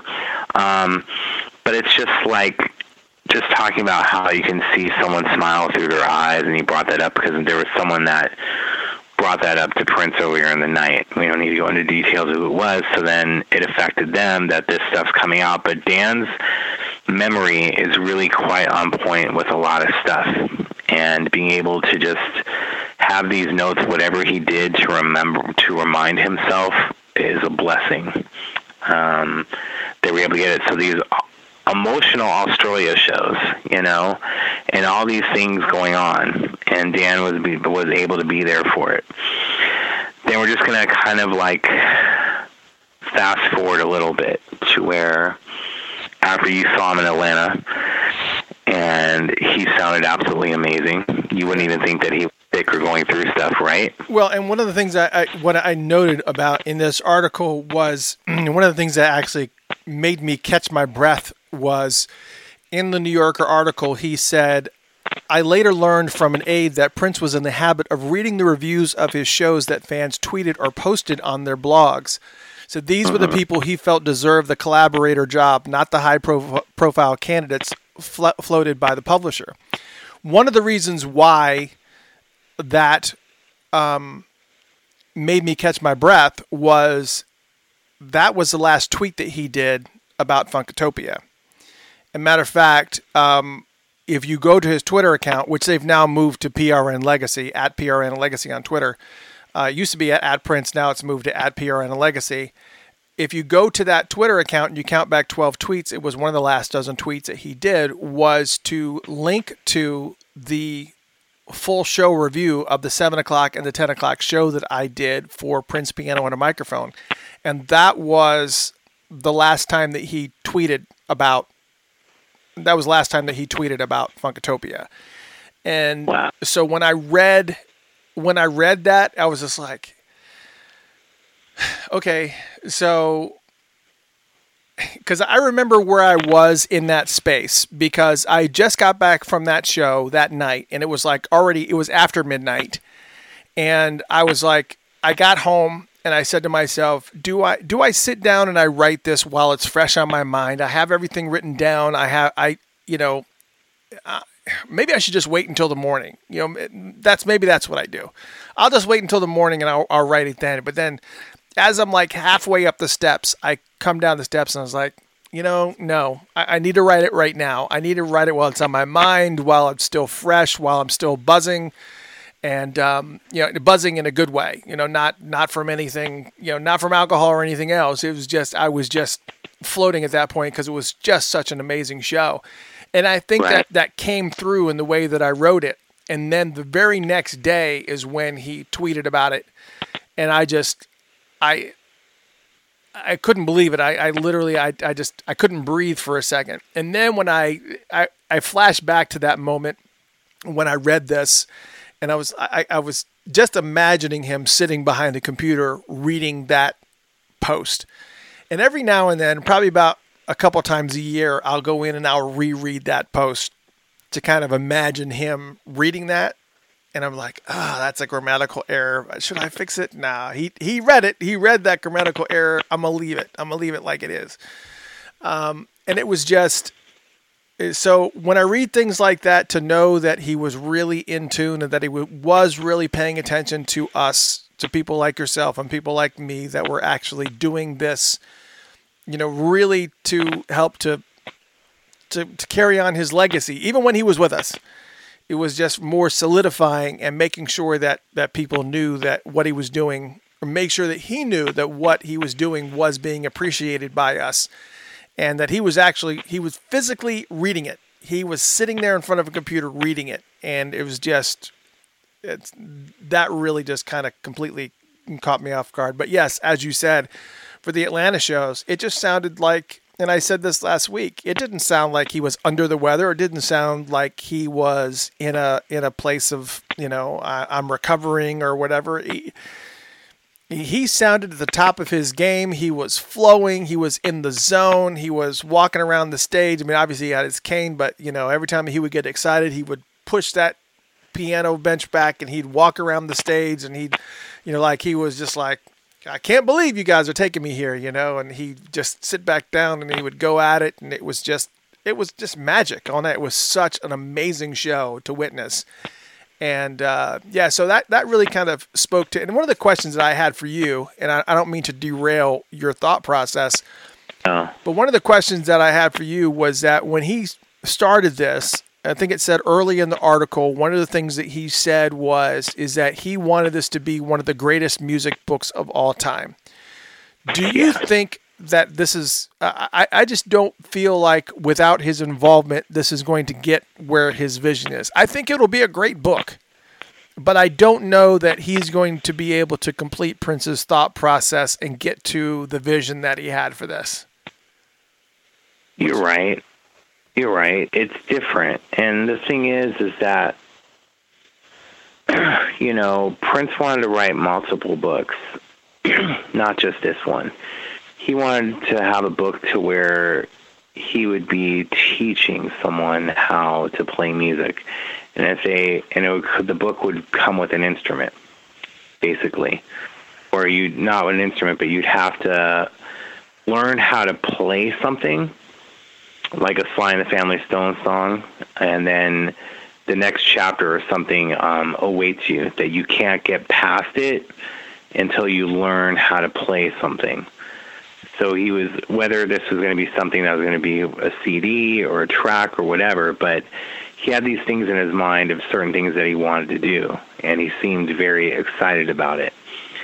So obviously we're in a world now where he isn't here, so things are going to be different, and this being one of the greatest music books, I think you got to understand, I got a good feeling from Dan. He's going to do his best to make sure that this book is just great. Unfortunately, we're not going to get up to 2007, but it's going to focus a lot on his upbringing and other things. And that's a thing that Dan and him touched on, was Black Lives Matter, and that Prince had to deal with a lot of racism growing up. I mean, I think at that time that he was growing up as a kid, that Minnesota was like 1% black, and then of course he reaches statuses to where no one black or white could ever imagine. And then here it is, we live in a world now to where you got to have stuff like Black Lives Matter, and that was making fun of the whole thing about all lives matter. You see what it is and all those points, and I felt it was very poignant for him to do and to bring up and to understand the relevance of it, that he was still in touch with stuff, and he wasn't happy that stuff that he had to deal with as a child was now coming back to the forefront. And those things are important, and hopefully Dan is able to touch on that more in the book than just in the article. But how do you think that he's going to get to that? This is a white guy. How do you think that he's going? I mean, we all understand the racism problem that we have in this country. It's so prevalent and such a massive thing. But it's also, as a white person and for a white person, it's very, very difficult to speak to that when you have not experienced it in that way. And I'm just kind of curious, because there's a lot of things that, Prince made a lot of decisions based on a lot of times who he worked with, based on their life experiences. And, again, the whole Black Lives Matter movement, I mean, he typically preferred to do shows people, minorities. He would do Rosie's show. He would do George Lopez's show. He would do Arsenio's show. He would do, and then on the same thing, on the same side of things, a lot of the decisions that he made were based on that. So I'm kind of curious as to how, I guess, because there's a lot of capable writers that are out there, let me rephrase, there are a lot of capable black writers that are out there that are probably looking at this situation and going, considering all the decisions that he made up to this point, this is kind of a curious one, considering that this was going to be the autobiographical book that was going to be co-written by a white guy. So how do you think that he's going to get to this? Is how he's going to address some of the things that Prince feels like he needs to address? I mean, he's a great writer, but how do you properly communicate it from a place of simple? I mean, really simple. Just use his words. Don't put your opinion in it. Don't do anything. Anything that Prince discussed when it comes to stuff like this and what he had to deal with as a youth, use his words. Don't put your own opinion on it, and it'll be fine. Take it at face value. Well, I mean, but he only wrote 50 pages, so there's probably a lot of that he does not have words. There's a possibility. Well, he's still got lots. Yeah, there's lots of things that there's lots of articles and interviews and things that he's done that they're going to be pulling from, I'm sure. Not just only that they were concentrating on Prince as a youth. And that's why the photo that was chosen is not one of my favorites.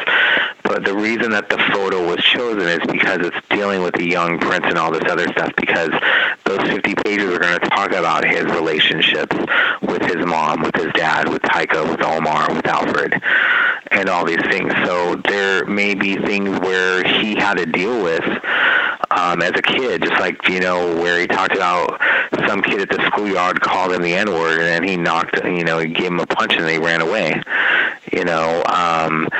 There could be some things in the book that we're just not aware of. We're going to have to see. But if it does come up in the book, as long as you're using his words, it should be fine, because it is his autobiography. Yes, we're only getting 50 pages, but that may or may not be included in it. We don't know yet.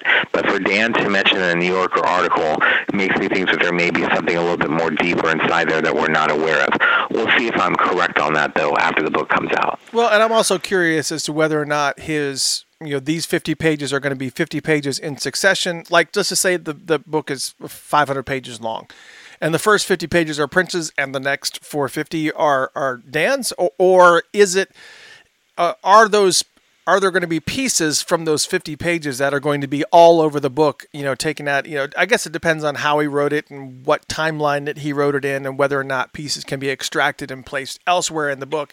I would hope that's the case, because then it's, I don't know. And on top of that, do you indicate in there this was written by Prince, or do you, like Dwayne Tudor did in the Purple Rain Era studio sessions, do you make it where it's bold and italicized?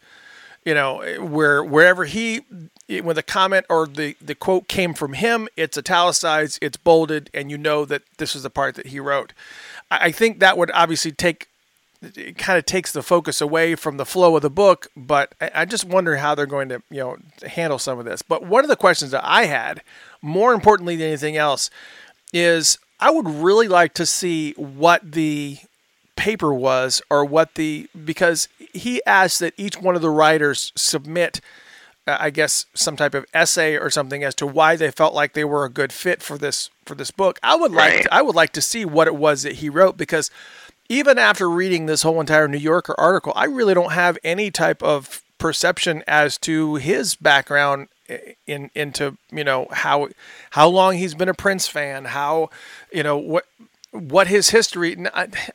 Not that probably I don't want to know, because it's probably nowhere near as excessive or in depth as yours or mine. So I guess if he probably shared that, we may end up being a little bit jaded. It's like, why is this guy writing? He doesn't even know anything beyond Purple Rain, or whatever it is that he's going to be delivering. But on the same note, I just don't know anything about this person. And I think this is kind of where some of my reservation comes in. I'm going to get the book. There's no way around it. I'm going to get this book just because of the completist in me. But on the same note, I just don't know anything about this guy. He may be the greatest dude in the world. I've never read any of his previous work.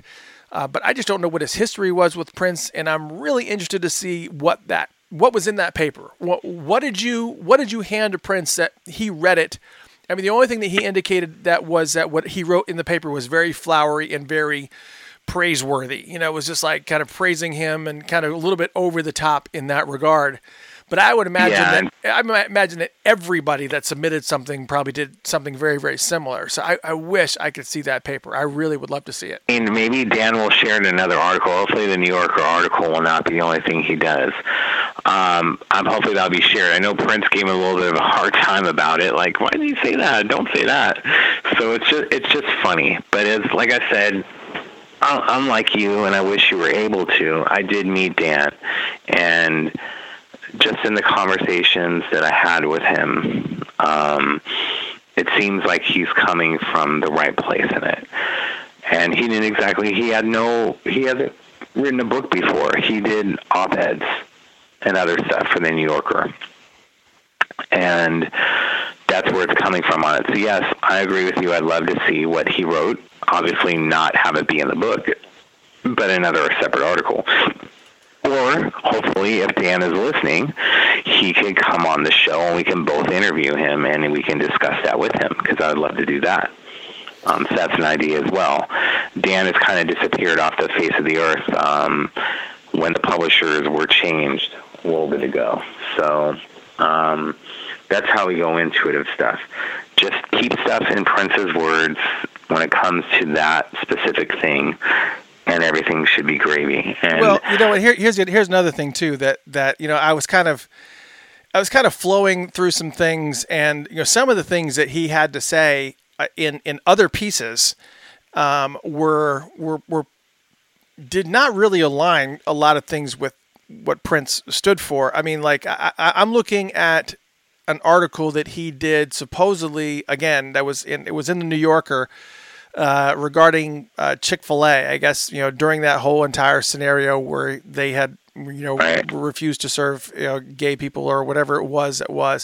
And I'm looking at people saying, I was honestly astounded the New Yorker actually printed Dan Piepenburg's a bigoted and downright ignorant attack piece on Chick-fil-A. It's like people are calling him bigoted and ignorant, and it's just, look, I am all about it. I think that Prince did his due diligence. I'm sure that he did not make his decision lightly, especially with the vision that he has of, and what I just read was from the Washington Examiner, just so you know. You could actually do a search on him and find all kinds of interesting pieces that are very kind of toe the line on a lot of different things.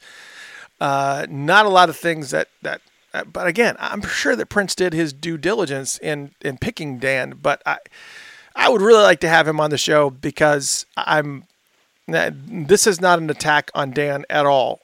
Because if I have to base my decision on what I'm reading in this New Yorker piece on what he did about the beautiful ones, I seem like I'm down, because the way that he communicates, the conversations and the meetings that he had with Prince, and just some of the flowery verbiage that he uses that kind of, you know, helps to kind of take you along the journey, as, you know, some of the meetings and stuff that were going on.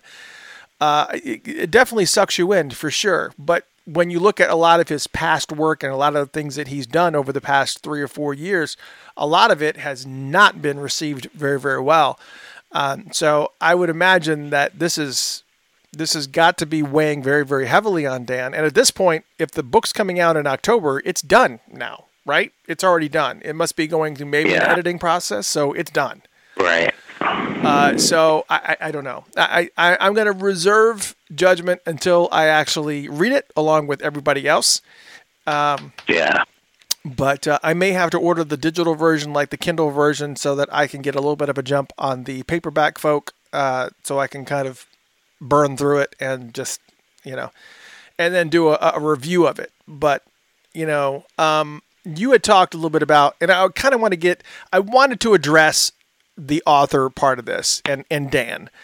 Again, I do not know him. You've had the opportunity to actually meet him and talk with him. I would love to reach out to him and talk with him and kind of and ask him to come on the show and just kind of give me a little bit of background about who he is and kind of, he's a journalist, so you have to expect that they're going to do some pieces that are totally designed for shock value and eyeballs. I get that. I did it in the past. I did it in the past to my chagrin. Because a lot of times whenever if I did it like an overly glowing review of anything that Prince touched, like Third Eye Girl or anything like that, he would always tweet about me, or he would always Facebook post about it, or he would always do something. And I think during the past, I don't know, probably the last 5 years of his life, he probably tweeted and Facebooked about Funkatopia probably about a dozen times, which was unnecessary and totally uncalled for, and undeserved. I'm totally honest. But every single time that I said anything even remotely negative, like for instance the article I did about how to kill your marketing in 2 easy steps, that was like one of the posts that I did. That was this was like during that whole scenario where he was suing the fans for posting pictures and stuff like that. I was very agitated by that, and so I created a blog post to kind of address that, because I thought it was annoying to me that somebody would try to stomp on the very, very people that are trying to help him. A mother shooting a video of her kid dancing around the kitchen to one of his songs, and he's like, "Take that down." That's just insane to me. That's insane to me. And so I went, so I did the post, and guess what happened? He went dark on me for like 4 months. So I get it. I know. He was so pissed about that, by the way. He blamed Universal for it, because Prince wanted his stuff taken down, but there's just some stuff you got to let go. And Universal went after it hard, and then it created this whole thing, and then Prince looked like the bad guy. He was so pissed. I can tell you that's one of the many reasons when his publishing contract with Universal Music Publishing ended, he did not re-sign with them. He was not happy about that baby video to Let's Go Crazy. Yeah, it is what it is. But let's put that aside. I'm going to try. We will reach out to Dan and see if we can get him on the show. We've had some pretty good luck reaching out to folks and getting them to kind of contribute. And I think with the marketing of this book coming up, we probably got a good shot at getting him to kind of come on and talk about it a little bit. So I think we got a good shot at that. However, I do want to talk about some of the other things that were going on, like, for instance, the meeting that he had where Prince had already handwritten a lot of content, and some of the things that he was kind of going through, Dan was going through, reading some of his handwriting, and just kind of, taking it all in and kind of getting a better understanding of who he was and what direction that he wanted to go with the book. But you had mentioned that there were some personal components that had been going on between you and Prince that kind of married into some of the things that he was talking about in this article. Can you speak a little bit about to that? Just, that he felt that, as bloggers or whatnot, whatever we want to refer to us as, that we understood him a little bit more and we got it more so than, say, someone... Dan off the street, but I think Dan in time learned things, and that's what made it be done. But Prince, obviously, a publisher is not going to hire a blogger to write a book about Prince with Prince. It's just not going to happen. Prince was wanting me to do a lot of things. Like, he wanted my Spreecast. He wanted me to hook up with Access Television, and I was trying for their Access Live show, who was hosted by a friend of mine that I met at an interesting at Thanksgiving dinner that we were having in town, Johnny LaQuasto, who now works for NXT, which is WWE's World Wrestling Entertainment's developmental league, which is pretty awesome. But he was hosting on Access Live, and Prince wanted me to hook up with him and have us be co-host on some stuff. So I was trying to get in with Access TV Live. And Anthony Malzone, interesting enough, was one of the people that was on the Access TV board and was wanting to work with me. And Anthony Malzone is the person that worked on Lotus Flower, the designs and the website and other stuff and the set designs for some of the touring dates around that time, and some really, really great art. And Anthony was still working with Prince later in life as well. But as hard as I was trying to get the deal with Access, Anthony really wanted to have a deal in place with Prince, and then that way I get hired. And so I tell Anthony, you know how it is with Prince. If I get the job, then he'll do the stuff, because what they were going to do is that they were going to give him, like, over an entire summer, they'd go live from Paisley Park every Friday night and showing Third Eye Girl perform and other acts perform, and then other stuff that he had from the vault that he wanted to put out. So these were things that were being discussed. But again, Prince wanted me to be able to get the contract on my own with Access, and then he would make the agreement on his own. However, since that couldn't be done, to where there's no way that Prince is going to go, okay, man, okay, Doc, yeah, sure, let's get the contract signed for you and for me as well. I had to be in there first. And he was trying to get me to do stuff with Sirius Radio as well for him. But that's how it worked. But it's just so funny, because Prince would tell me all the time, use my name to open up doors for you. It's okay. Like, do it. I don't mind. You know, I trust you, which was really cool for him to say. But this is what I mean, is just with us being able to talk about other things and trying to make things happen,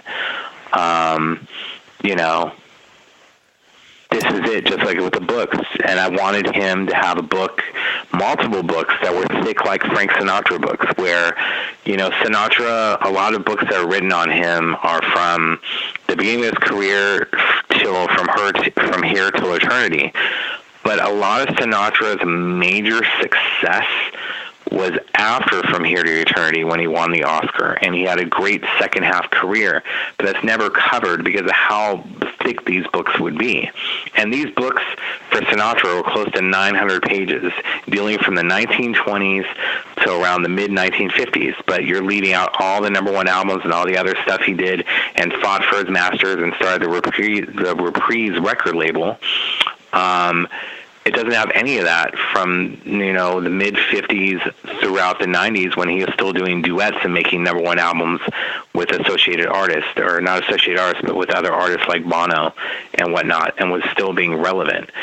So we wanted books to be that thick on Prince, because I felt he deserved it, that he shouldn't be the Purple Rain guy. And of course, because he isn't here anymore, that's what this book is that we're getting up to the Purple Rain story. But I'm hoping further on, although it won't be an autobiography, that we can discuss the other great things that Prince did after 1984, you know? Yeah, and I think, you know, it was really what's considered to be, I think I'm going to have to restart this sentence like 4 times now, but the way that he proposed this book to Dan, one of the things he kept saying is that I want a book that's able to be passed around from friend to friend. And he kept referring to, like, Richard Linklater's movie Waking Life, and he said, I want it to be books like Miles Davis' autobiography, or John Howard Griffin's Black Like Me. And so he wanted a book that was very definitive in a way.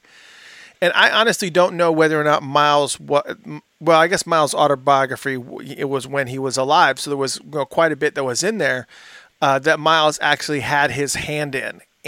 But one of the things, a common theme that he kept bringing up over and over and over again, all surrounded, throughout this New Yorker article, all evolved and surrounded around racism.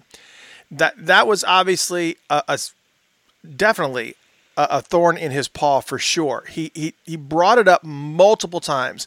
He brought it up when he was talking about watching TV, and he said it was one of his former employees, and she was mentioning on TV that it was her God-given duty to preserve and protect his unreleased material in the vault.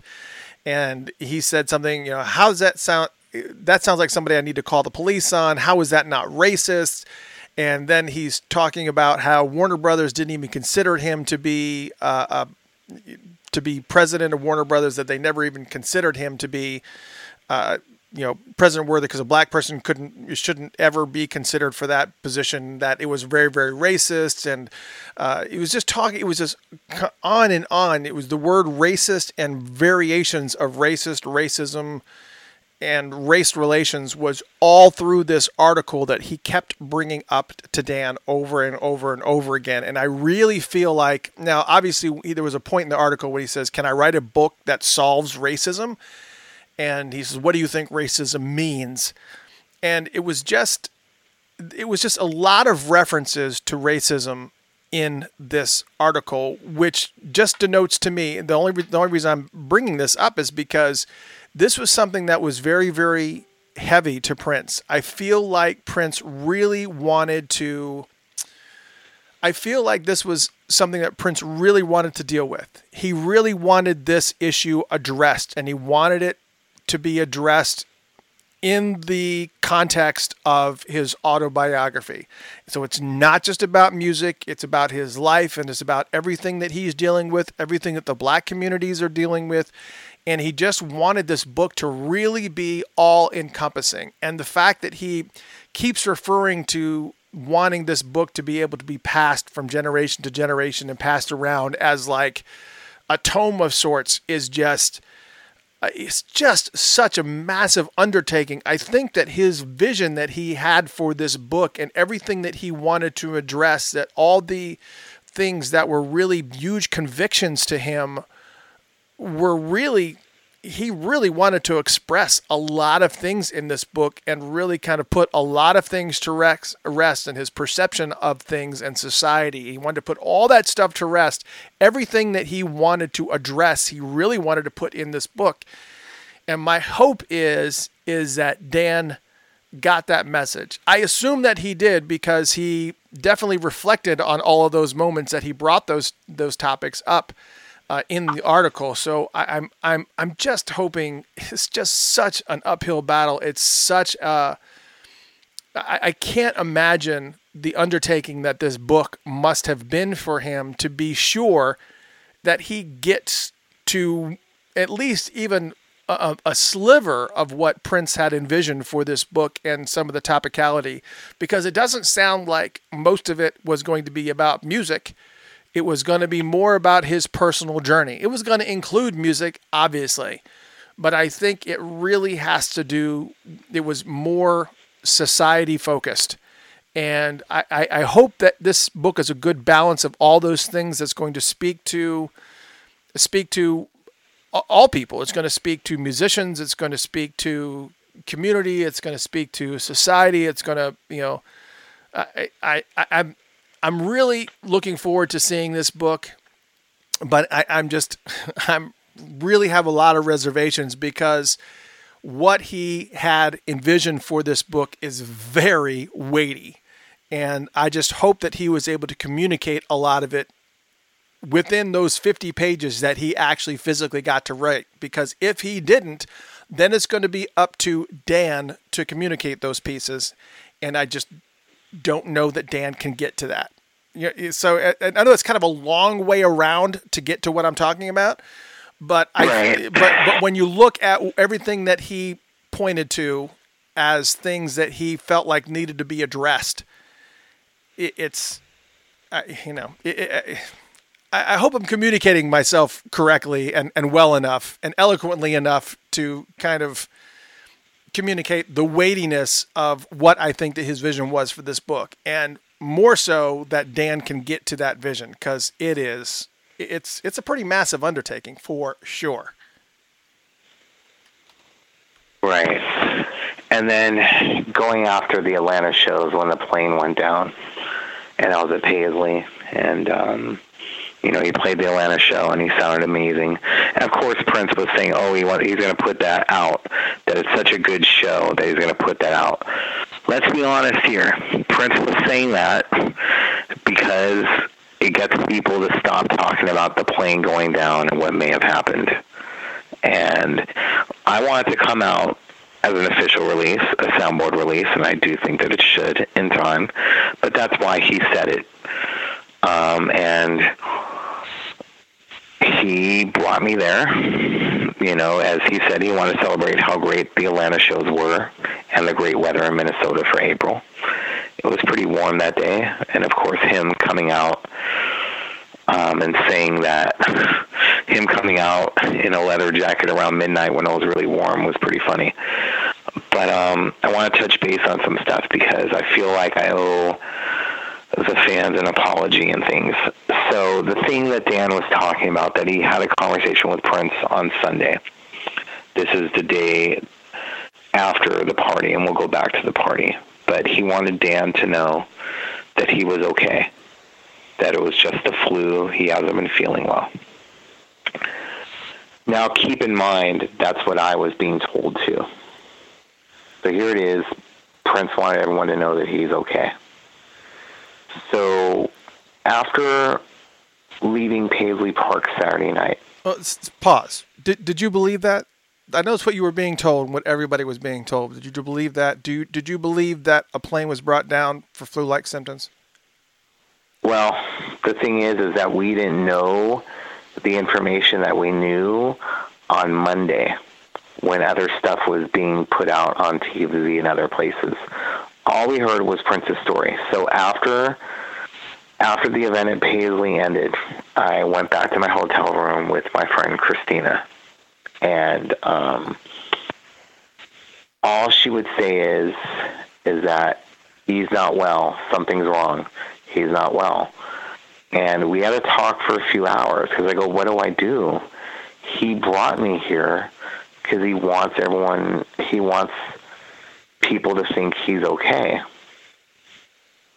And of course, I'm like, he's saying it's the flu. And she's like, it's not the flu. It's something else. I do think that he had the flu, but he was dealing with something else. So I had to think long and hard for days. Not only this conversation with Christina, for days. He wants me to tell everyone he's okay. And we're just kind of like in the hotel. He's going to get help, right? Whatever he's going through right now, he's going to get help, right? So that's what we thought. Although, let's be honest, when they were calling me out there and Purple Pam to DJ, they should have already had a doctor on the way.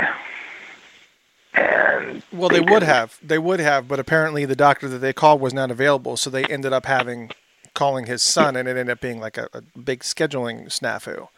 Yeah, they didn't call his son till later. If they maybe would have called him when they called me out on that Saturday, who knows? So here it is. I think it was like my third podcast.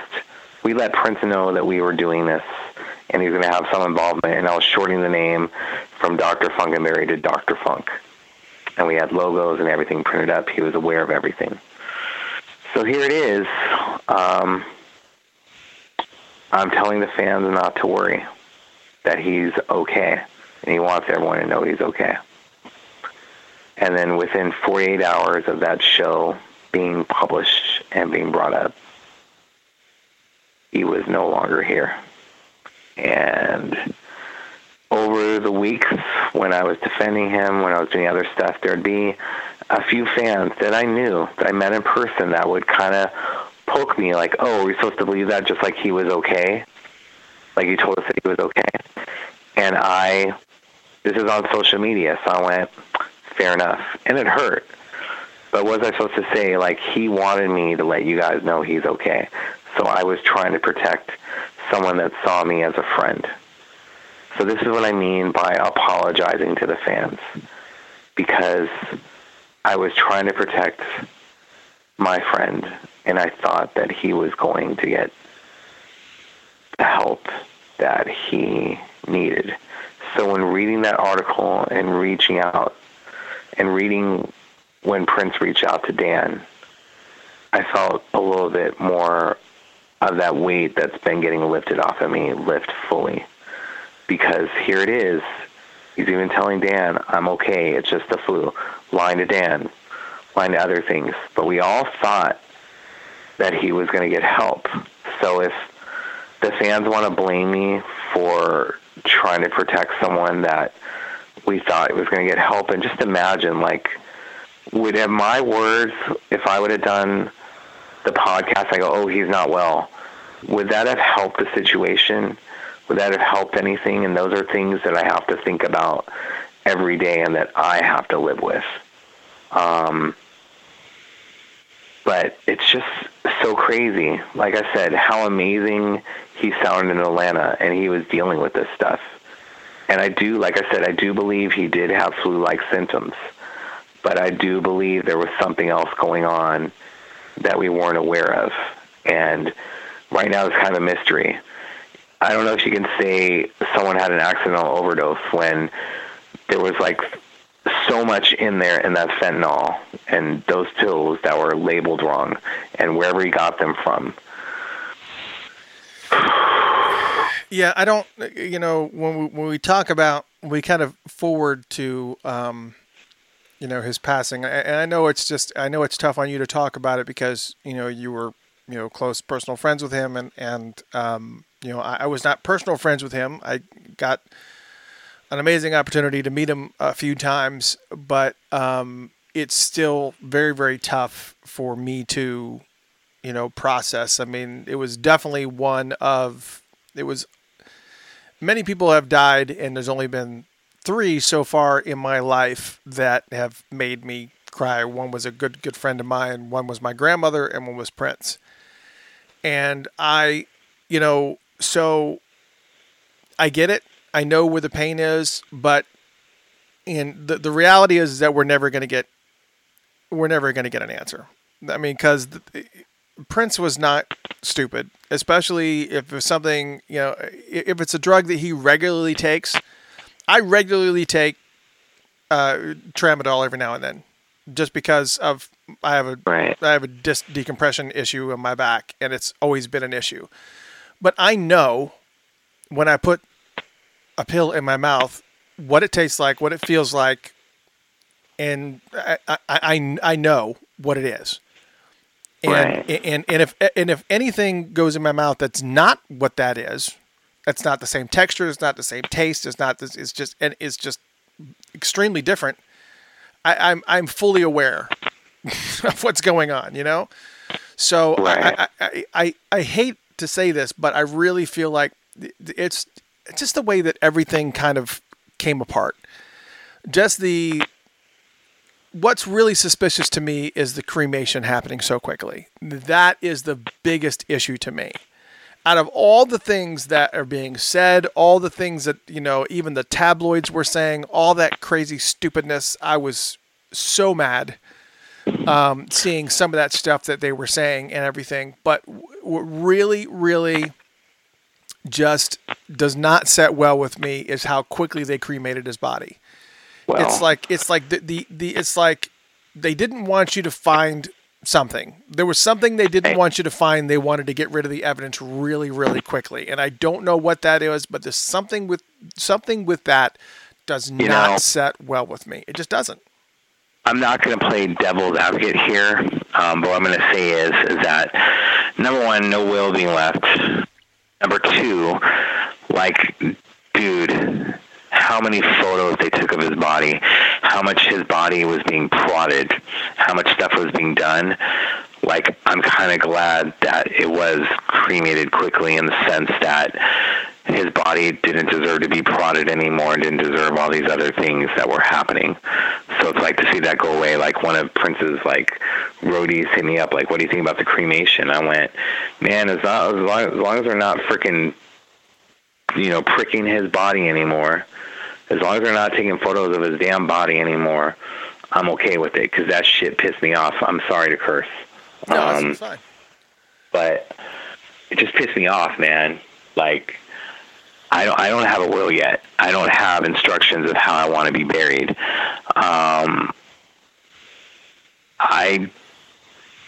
It's just,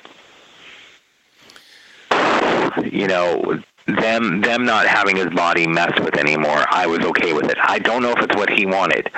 Okay, I don't know about the Jehovah's Witness religion if that's what they want. But as long as his body wasn't being messed with anymore, there was relief for me going, thank freaking God, especially with we saw those photos coming out and we heard about them testing his body and all these other things, taking blood from it and the blood samples that they already had previously when he went to the doctor's office. It it was just his body not being messed with anymore. That's the only thing I was relieved about. Well, we are getting some posts on Facebook and whatnot and via email. Minneapolis Sound News just posted, those pills kill other people around the country. I doubt he had any idea they were not from a pharmacy. Exactly. Yeah, and I think there was a lot to be said for that as well. I think that he was dealing with his pain in a variety of different ways. And I think there was different levels of pain that he would have at certain times. So sometimes he would take this and sometimes he would take that. But I think it kind of got to a point where he kind of wanted to hide some of the level of painkillers that he was taking. So he would put some in different bottles so it didn't really look like one thing or another. And then I just think it was just a matter of there just being a confusion about what he was taking, but the volume of drugs that they said was in that pill was, I can't remember what I read. It was like enough to kill like 100 elephants or something ridiculous. It was just it was unreal, the amount of fentanyl that was in there.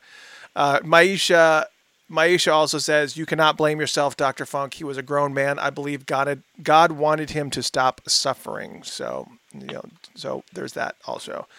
Listen, we're kind of going down a little bit of a rabbit hole here regarding his passing because, we're talking about the book and the fact that, he left us way too soon before he got done writing his autobiography. So I think, it's natural to stop and kind of reflect a little bit on what his wishes and thoughts were for this book. I wish that he would have gotten it done. I wish it would have happened in his time, but I certainly do not think by any, I know that people was like, oh, I think he took his own life. I do not think that at all. Not even in the slightest, that doesn't even, I don't even entertain that thought at all. And the reason why I don't entertain that is because he wouldn't want to give the full responsibility of somebody else writing his autobiography over to somebody else when he's in the process of writing a book. So there's that.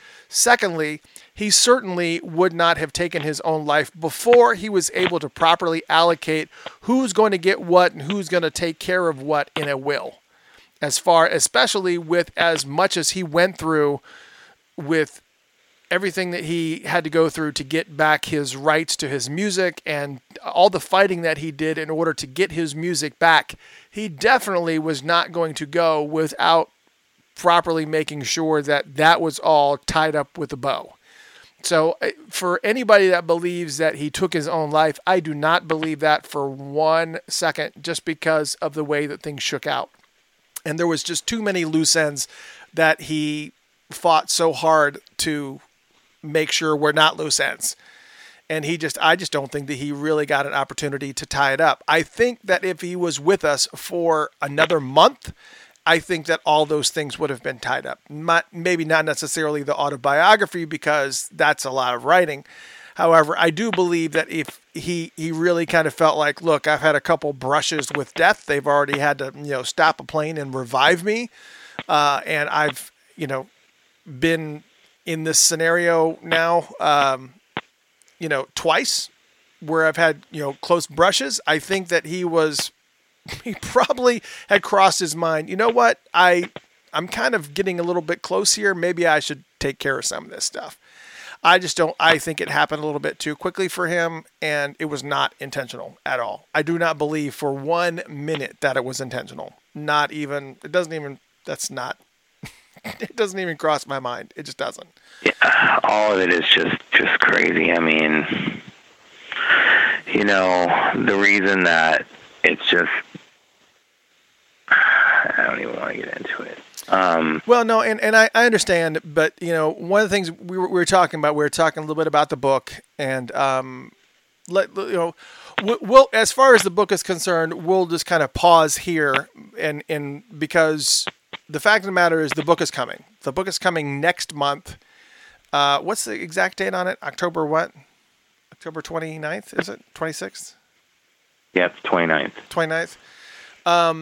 What's up with the 29th? So October 29th, the book is coming out, and then 1 month later, the reissue of 1999 is coming out. So something special about the 29th, for sure. Right. Yeah, so the book's going to be interesting. As we've kind of been speculating here, there was a lot that was put on the plate of Dan, and I don't know Dan. I'm hoping that we can get him on the show at some point. I would just, anyways. Tina Zoki sent an email, said it doesn't matter. It doesn't take away from his genius. If anything, it made him more human. I think he was sick, some sort of mortal illness, and was trying to deal with it only because of how he looked at the end.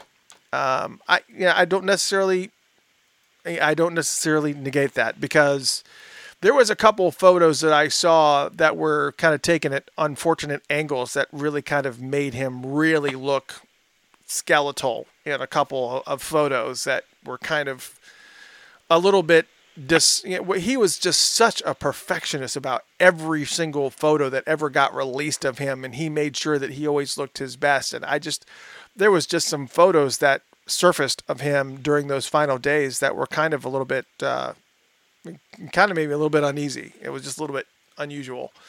It was just surprising. It was surprising for sure. Trisha Westberg says, I can't wait for tonight's show to be available on Patreon. I missed the first 2 hours. Well, do not worry your pretty little head. We will make sure that the show gets posted on Patreon. It should be tomorrow, maybe Thursday. We've got some scheduling things that are going on tomorrow that are just insane. As if you missed the first part of the show, which you just said you did, tomorrow is just a crazy day for me personally. We got a lot of different things. I've got a lot of things going on professionally that are happening the first part of the day. And then the second part of the day is actually 9/11 is going to be my 20th wedding anniversary. Was married in 1999. 9/11, 1999 it's the 20th wedding anniversary. And also, then 3 years after that, my wife went into labor with our middle daughter, who is 17. So she turns 17 tomorrow, and my 20th wedding anniversary. Both things happening tomorrow on 9/11. So I can only imagine that I don't know I'm going to get a whole bunch of work done. I'm kind of wedging it into that first part of the day because I have to make myself available to my wife and my daughter tomorrow. So that's kind of where I'm in. That's where I'm at. But in regards to Patreon, I'm going to do my best. Luckily, we haven't done like a ton of music. This is not like an album chat where we've got to wedge in a bunch of different songs and whatnot. So I might be able to actually get it done tomorrow and get it uploaded to Patreon, but I'm not making any promises. But if you are a supporter of Patreon, it's patreon.com/Funkatopia. That's patreon.com/Funkatopia, Funkatopia. If you want to become a supporter there, you'll be able to get access to those files. They've had access to last week's show as well. Funkatopia is going to be getting last week's show here in the next, it should be available tomorrow or Thursday as well. So anyways, lots of great stuff. And for those who just came on board, I don't know where you've been, but this is Dr. Funkenberry's 100th episode. Congratulations, brother. You made it. 100. Hey. Was it everything you hoped? Yeah. Okay, good. It's something else, let me tell you. But I'm very, very grateful. I'm grateful for the fans. I'm grateful for you. I'm grateful that I'm here. And yeah, I just want to keep it going, and I want to make sure that things aren't as heavy as this episode was. Like, I've been having a lot of fun lately with the guitar stuff and the Gold Experience album chats. Those were more interesting. I just felt that this kind of had to be put out there. You know what I mean? Just to help with everything. Yeah, I think it's important. 1999 and all that other stuff going on. So. Yeah, and it's, I mean, we knew that getting into this topic, the beautiful ones, and these being Prince's final written words, when you think about it, we don't necessarily know that he was in the recording studio or that he actually recorded anything during this little window of time, because we know that he was also actively touring with Prince Piano and a Microphone. So he was kind of a little bit absorbed in that, probably working out some of the set list and, just kind of tinkering around with some of the piano acoustic versions of some of the songs that he was doing. So don't know that he actually recorded a whole bunch, but we do know that this is one of the final things that he ever wrote. So that in itself is going to be a huge draw into whether or not people are actually going to, pick up this book, and hopefully they will. I know that Prince fans will. We know that, but I just really hope that it is an absorbing book, just like Prince had envisioned it to be, and that it's going to cover everything that he wanted it to cover. I don't believe that it will fully be able to grasp a lot of the topics that he wanted Dan to cover, because you just can't. But I'm interested nonetheless. It's going to be very, very exciting. Again, Random House is reaching out to a lot of Prince groups to throw launch parties at various bookstores all around the United States. In Atlanta, I know they've reached out to Funkatopia, and they want us to do an event at the Books A Million at the Sugarloaf Mills in Lawrenceville, Georgia. I think that's Lawrenceville, Georgia, but it's the Sugarloaf Mills Shopping Center if you're in Atlanta. It's kind of northeast of Atlanta. There may be some other ones that are in downtown Atlanta, but this was a really good location. But once we have more info, we will. We do know they have also been reaching out and saying that if you pre-order the book, make sure that you go onto the site. You can go to facebook.com/Funkatopia and click on the link there. And if you pre-order the book, you can get a free poster. It's a 6x9 poster. That's not feet, that's inches. And you can get a poster that will be included with that as well. Unfortunately, the poster is not available for people overseas. It is only available in the continental U.S. for whatever reason that may be. Somebody had denoted that and said, hey, bring that up. And what else was I going to bring up? Oh, so we also kind of visited the 1999 release, the reissue release, which is going to be fantastic. 5 CDs and 1 DVD for the low price of only $70. However, if you want the vinyl, it's going to be 10 LPs, 10 vinyl discs, and still the DVD. I don't know how the DVD is going to be. I think the DVD is going to be just a DVD, I guess. I imagine they're going to pre-package it maybe in a sleeve or something. I don't know how they're going to package 10 vinyl. It's got to be a box. It's got to be a box. Kind of like what they did with the Beatles, where it's going to be like a box with a flip top or something. I don't know what it's going to be, but that's going to be for the low price of $249, which is just doesn't. Whew. That is a wallet breaker for sure. $250, $250,000. That's what that is.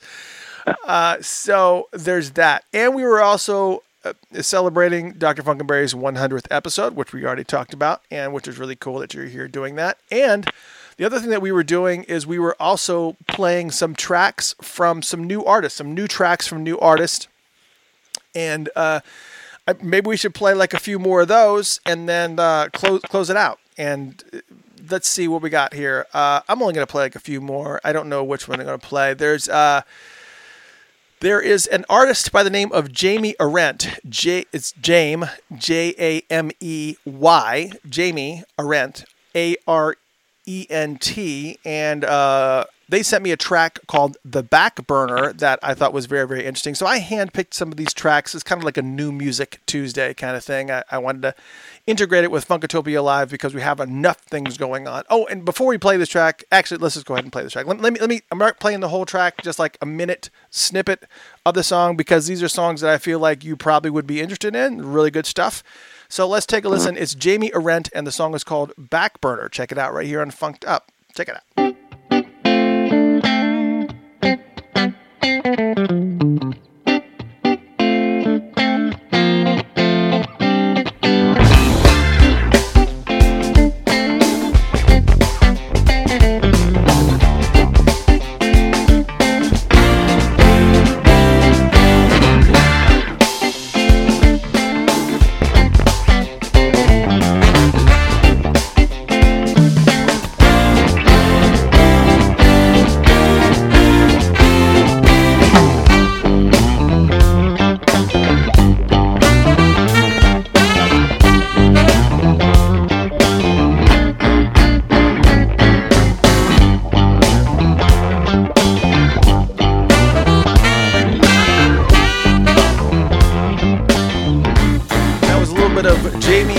The song was called The Back Burner. That's just one of the singles that I was sent, and I wanted you guys to check it out.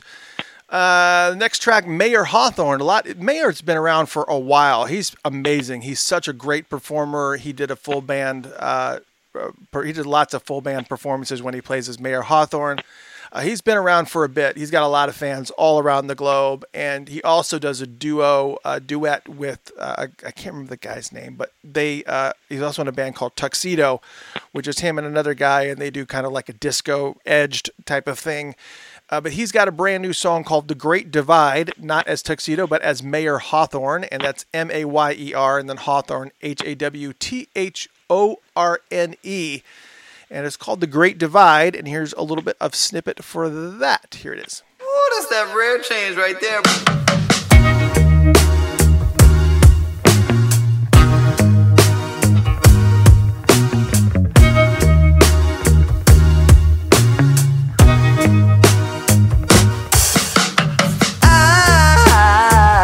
It's a sticky situation, such a small world after all. Except for the space between us. A gentleman ceremoniously waiting to the west of the Berlin Wall. Through the Great Divide while you slept in my t-shirt on the other side. But I never saw it coming.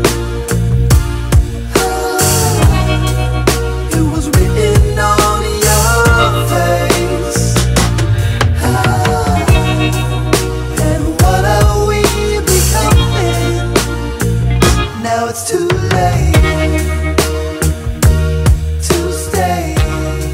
And that was The Great Divide from Mayer Hawthorne, which kind of reminds me of his album that happened a couple albums ago called Where Does This Door Go? That album was incredible. It was one of his best albums ever, and I think this new single kind of speaks a little bit to what he was doing before.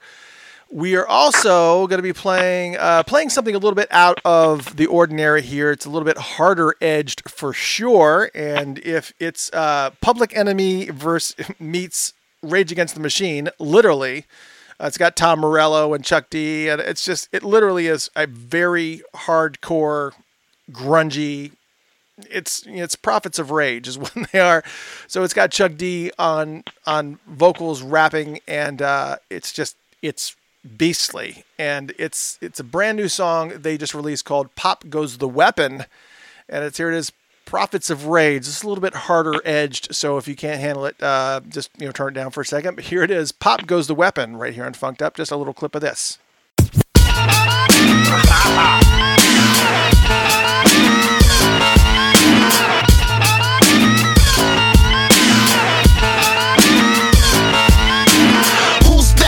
On my door, what you trying to bother me for? Don't wanna know what you're selling. I know that you're rotten to the core. So my 44 mags about to put one in your melon. Last night, one of my neighbors got held up for the paper, but the purples never came. They won't do you any favors. Say prayers, so many layers. Some things will never change.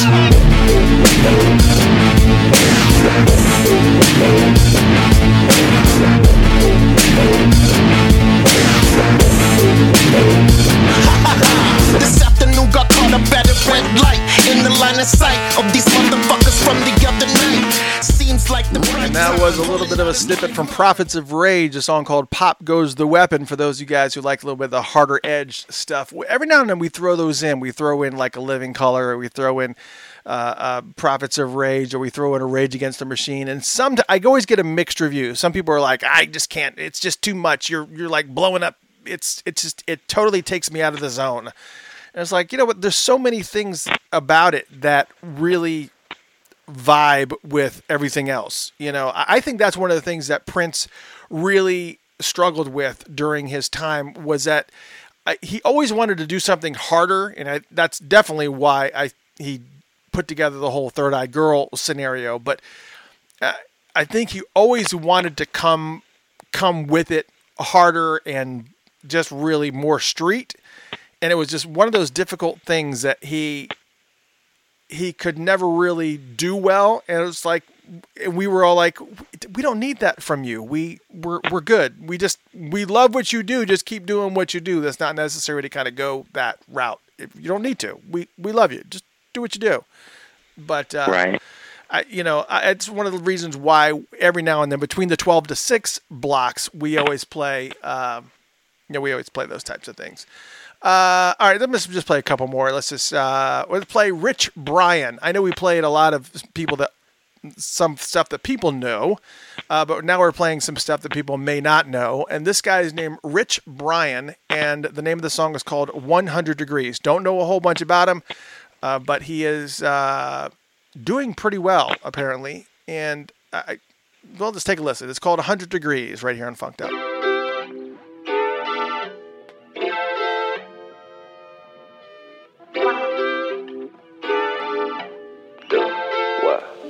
It's 100 degrees, why you feeling down, what's the problem?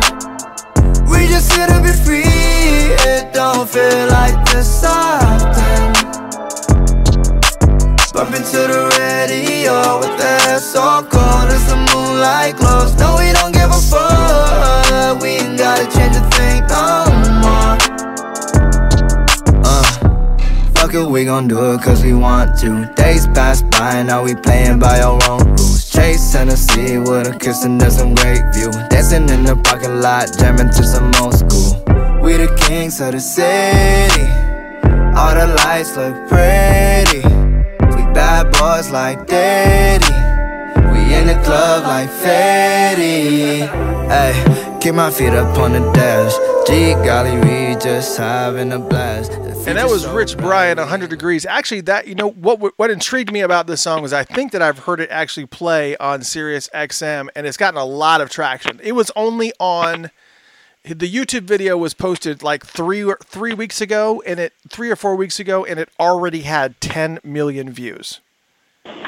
So, so obviously, and I think he's like a Vietnamese rapper or whatever. So he does not look the part. He's like, I think at the time he was like 17 or 18 years old, and he's just looks like a bookworm. He like wearing like a pink polo shirt, button up, and he just does not look like this part at all. And he's just.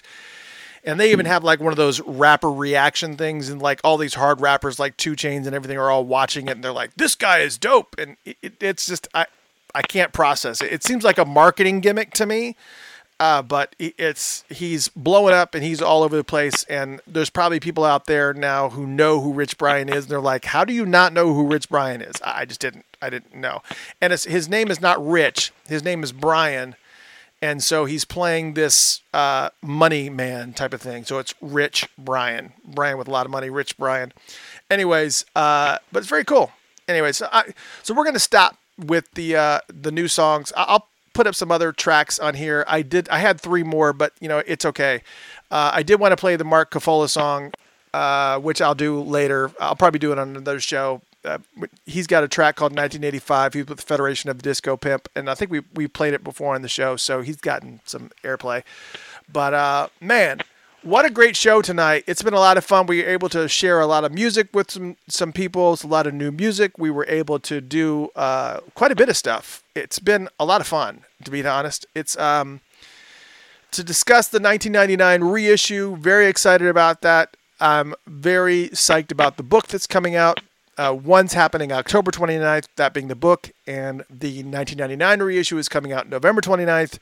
I'm also so glad that we were the second website to post that 1999 reissue information, because I think you sent it to me from, what was it, Music Tap? I think it was musictap.com. Musictap.com somehow got an early grab of the press release. Somehow they grabbed an early version of the press release, but they didn't indicate that's where they got it from. Somehow they got a hold of it and they just went with it. I think they're probably like tapped into whoever the place is that does the press releases.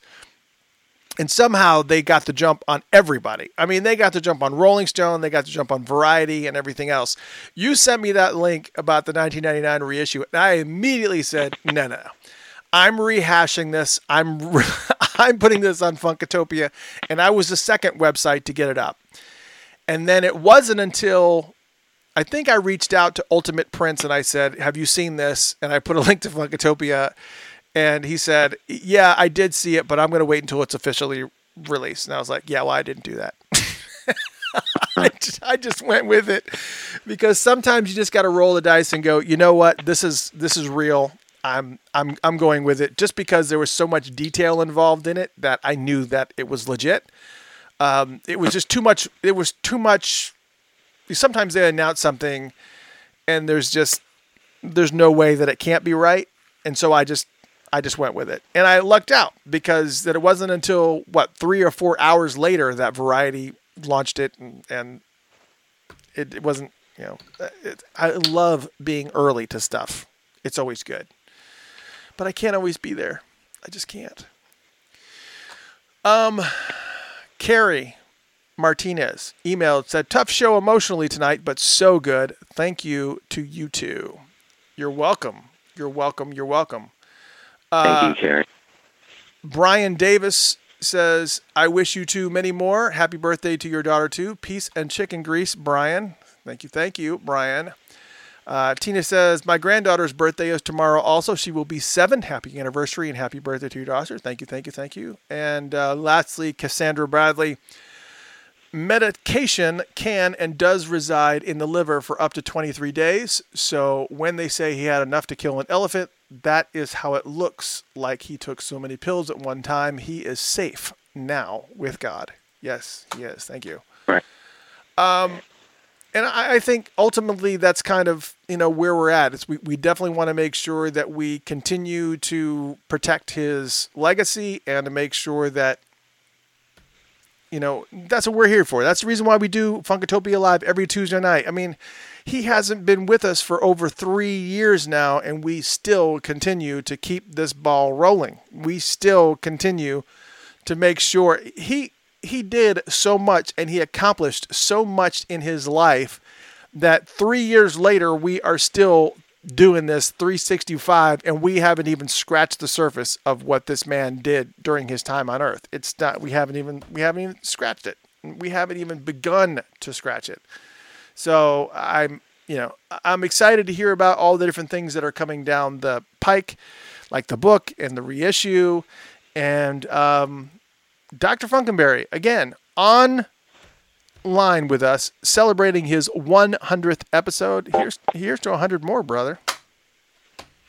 Thanks, man. I appreciate it big time. And like I said, I love doing live shows, and I wanted to do it with someone and not just have me talking. And then we only get an hour show, and this way we're able to get 3 hours in. We're able to listen to some new music, put some focus on some artists that definitely deserve it, and I dig that wholeheartedly. Yeah, man, it's been a lot of fun, and I hope that all of you enjoyed yourselves. This has been Funkatopia Live, and we are going to, we're going to break into some music. We're going to set up some music. We've got a lot of stuff to play, and I know we have a little bit of time left, but want to play some really, really great music. Let me see what I got here. How about a little bit of Just As Long As We're Together? That sounds like a great track, and then we'll play a bunch of other stuff too. And maybe before the midnight hour, maybe a couple tracks from the ether may slip into this mix somehow that you're going to see in November. Maybe we'll see. I don't want to cause no problems with no folk, but you do what you can to make sure that before we start into the music, we're going to break into it. Cammie just sent an email. Huge thanks to Cammie for sending the apple pie wine. I finished that first bottle tonight, so it was great. Thank you so much. Cammie says, "Yeah, I killed it. It is a dead soldier now, or whatever they call it." I cried many tears tonight, but wanted to say thanks. Can't wait for the book. I have the Kindle coming and the CDs and next week's show. Congrats again, Doctor, on the 100th show. That was from Cammie. Thank you guys so much. And also, and Mary Johnson quickly sent an email too. It says, great show. Let's make you two a team. So we keep hearing that. We keep hearing that. Everybody's like, just There we go, and I'd love to, at least for one episode or whatnot. Well, I won't say it. I'll say it off air just in case. So, but yes, I like the idea, and I like bringing other people in as well. That's how I feel. I want to just all be all inclusive. It's all love. yeah. I think it's a good opportunity for me not to have to talk the whole time, and it's a lot of fun. So a lot of people are asking about next week. Oh my God. So listen, Emancipation, the album chat. Holy shenanigans. The problem is I really want to do what I promised, which is to do the album chat for Emancipation. And as many of you know, that is 3 CDs. Most of the time we do an album chat, it runs anywhere from 2 to 3 hours just for one CD, especially when they're long CDs like these are. Right. So there's no way you can do it in one night. It would have to be like a super marathon session. And I really honestly have not been able to sit down and get everything together to pull it off. And I've only got a week to get 3 CDs ready. And it's a lot. We will do at least one of the CDs, CD 1 from Emancipation. My goal was to do Tuesday night, Wednesday night, and Thursday night. Just do 3 album chats back to back to back. But the problem is that something along the line, in order for me to be able to accomplish that, something with the editing and everything else that's involved in doing that and coming up with those shows, something else has to suffer, either professionally or personally, in order for me to make that happen. And I just don't know that that's possible. And I'll be honest. So you will at least get CD 1 from Emancipation at least.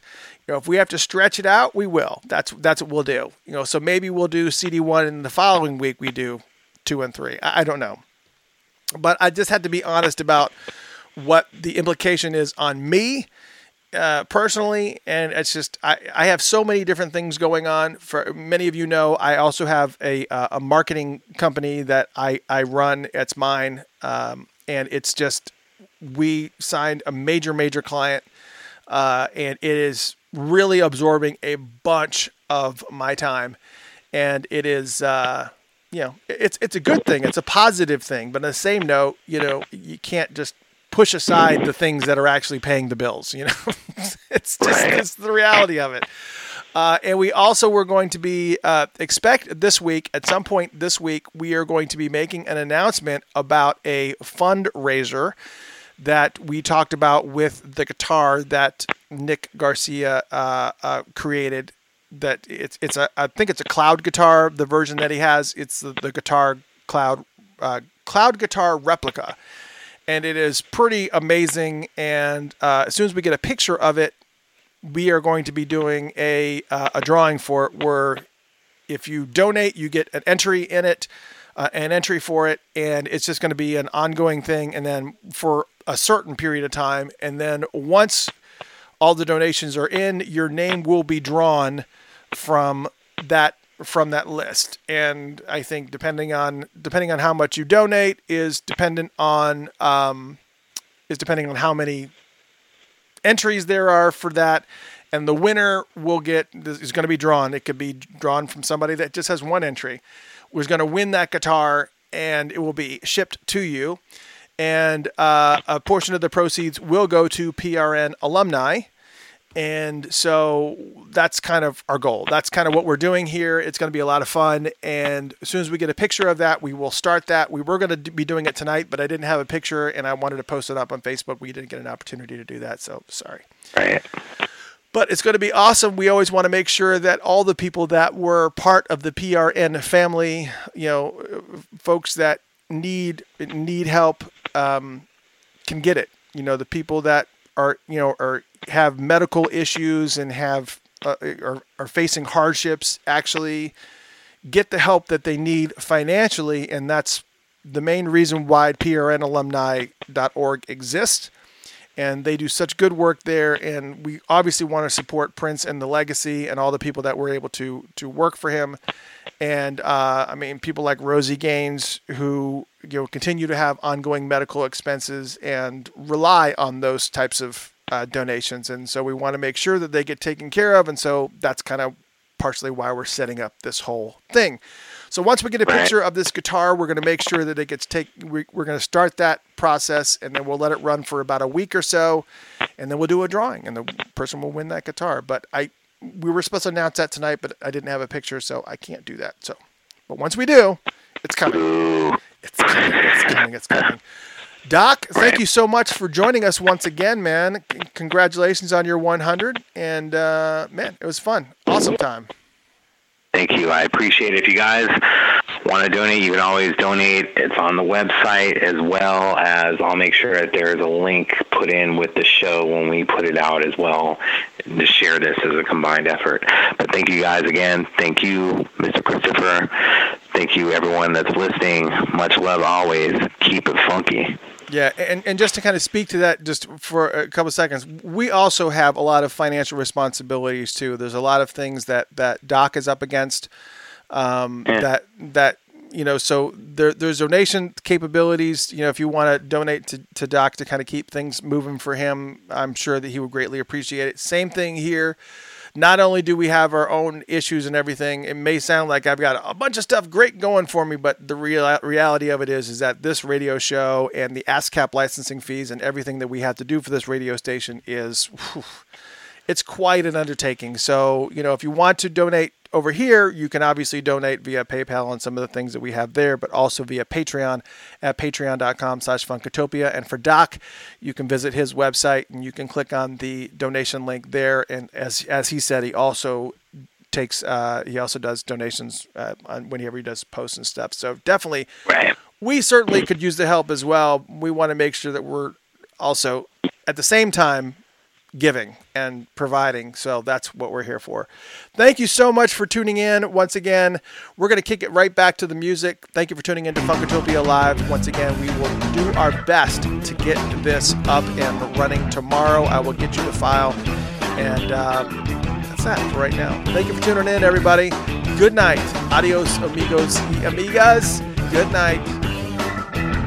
Funkatopia Live and Funked Up is the online radio station of Funkatopia and is in no way affiliated or endorsed by Paisley Park or the estate of Prince Rogers Nelson.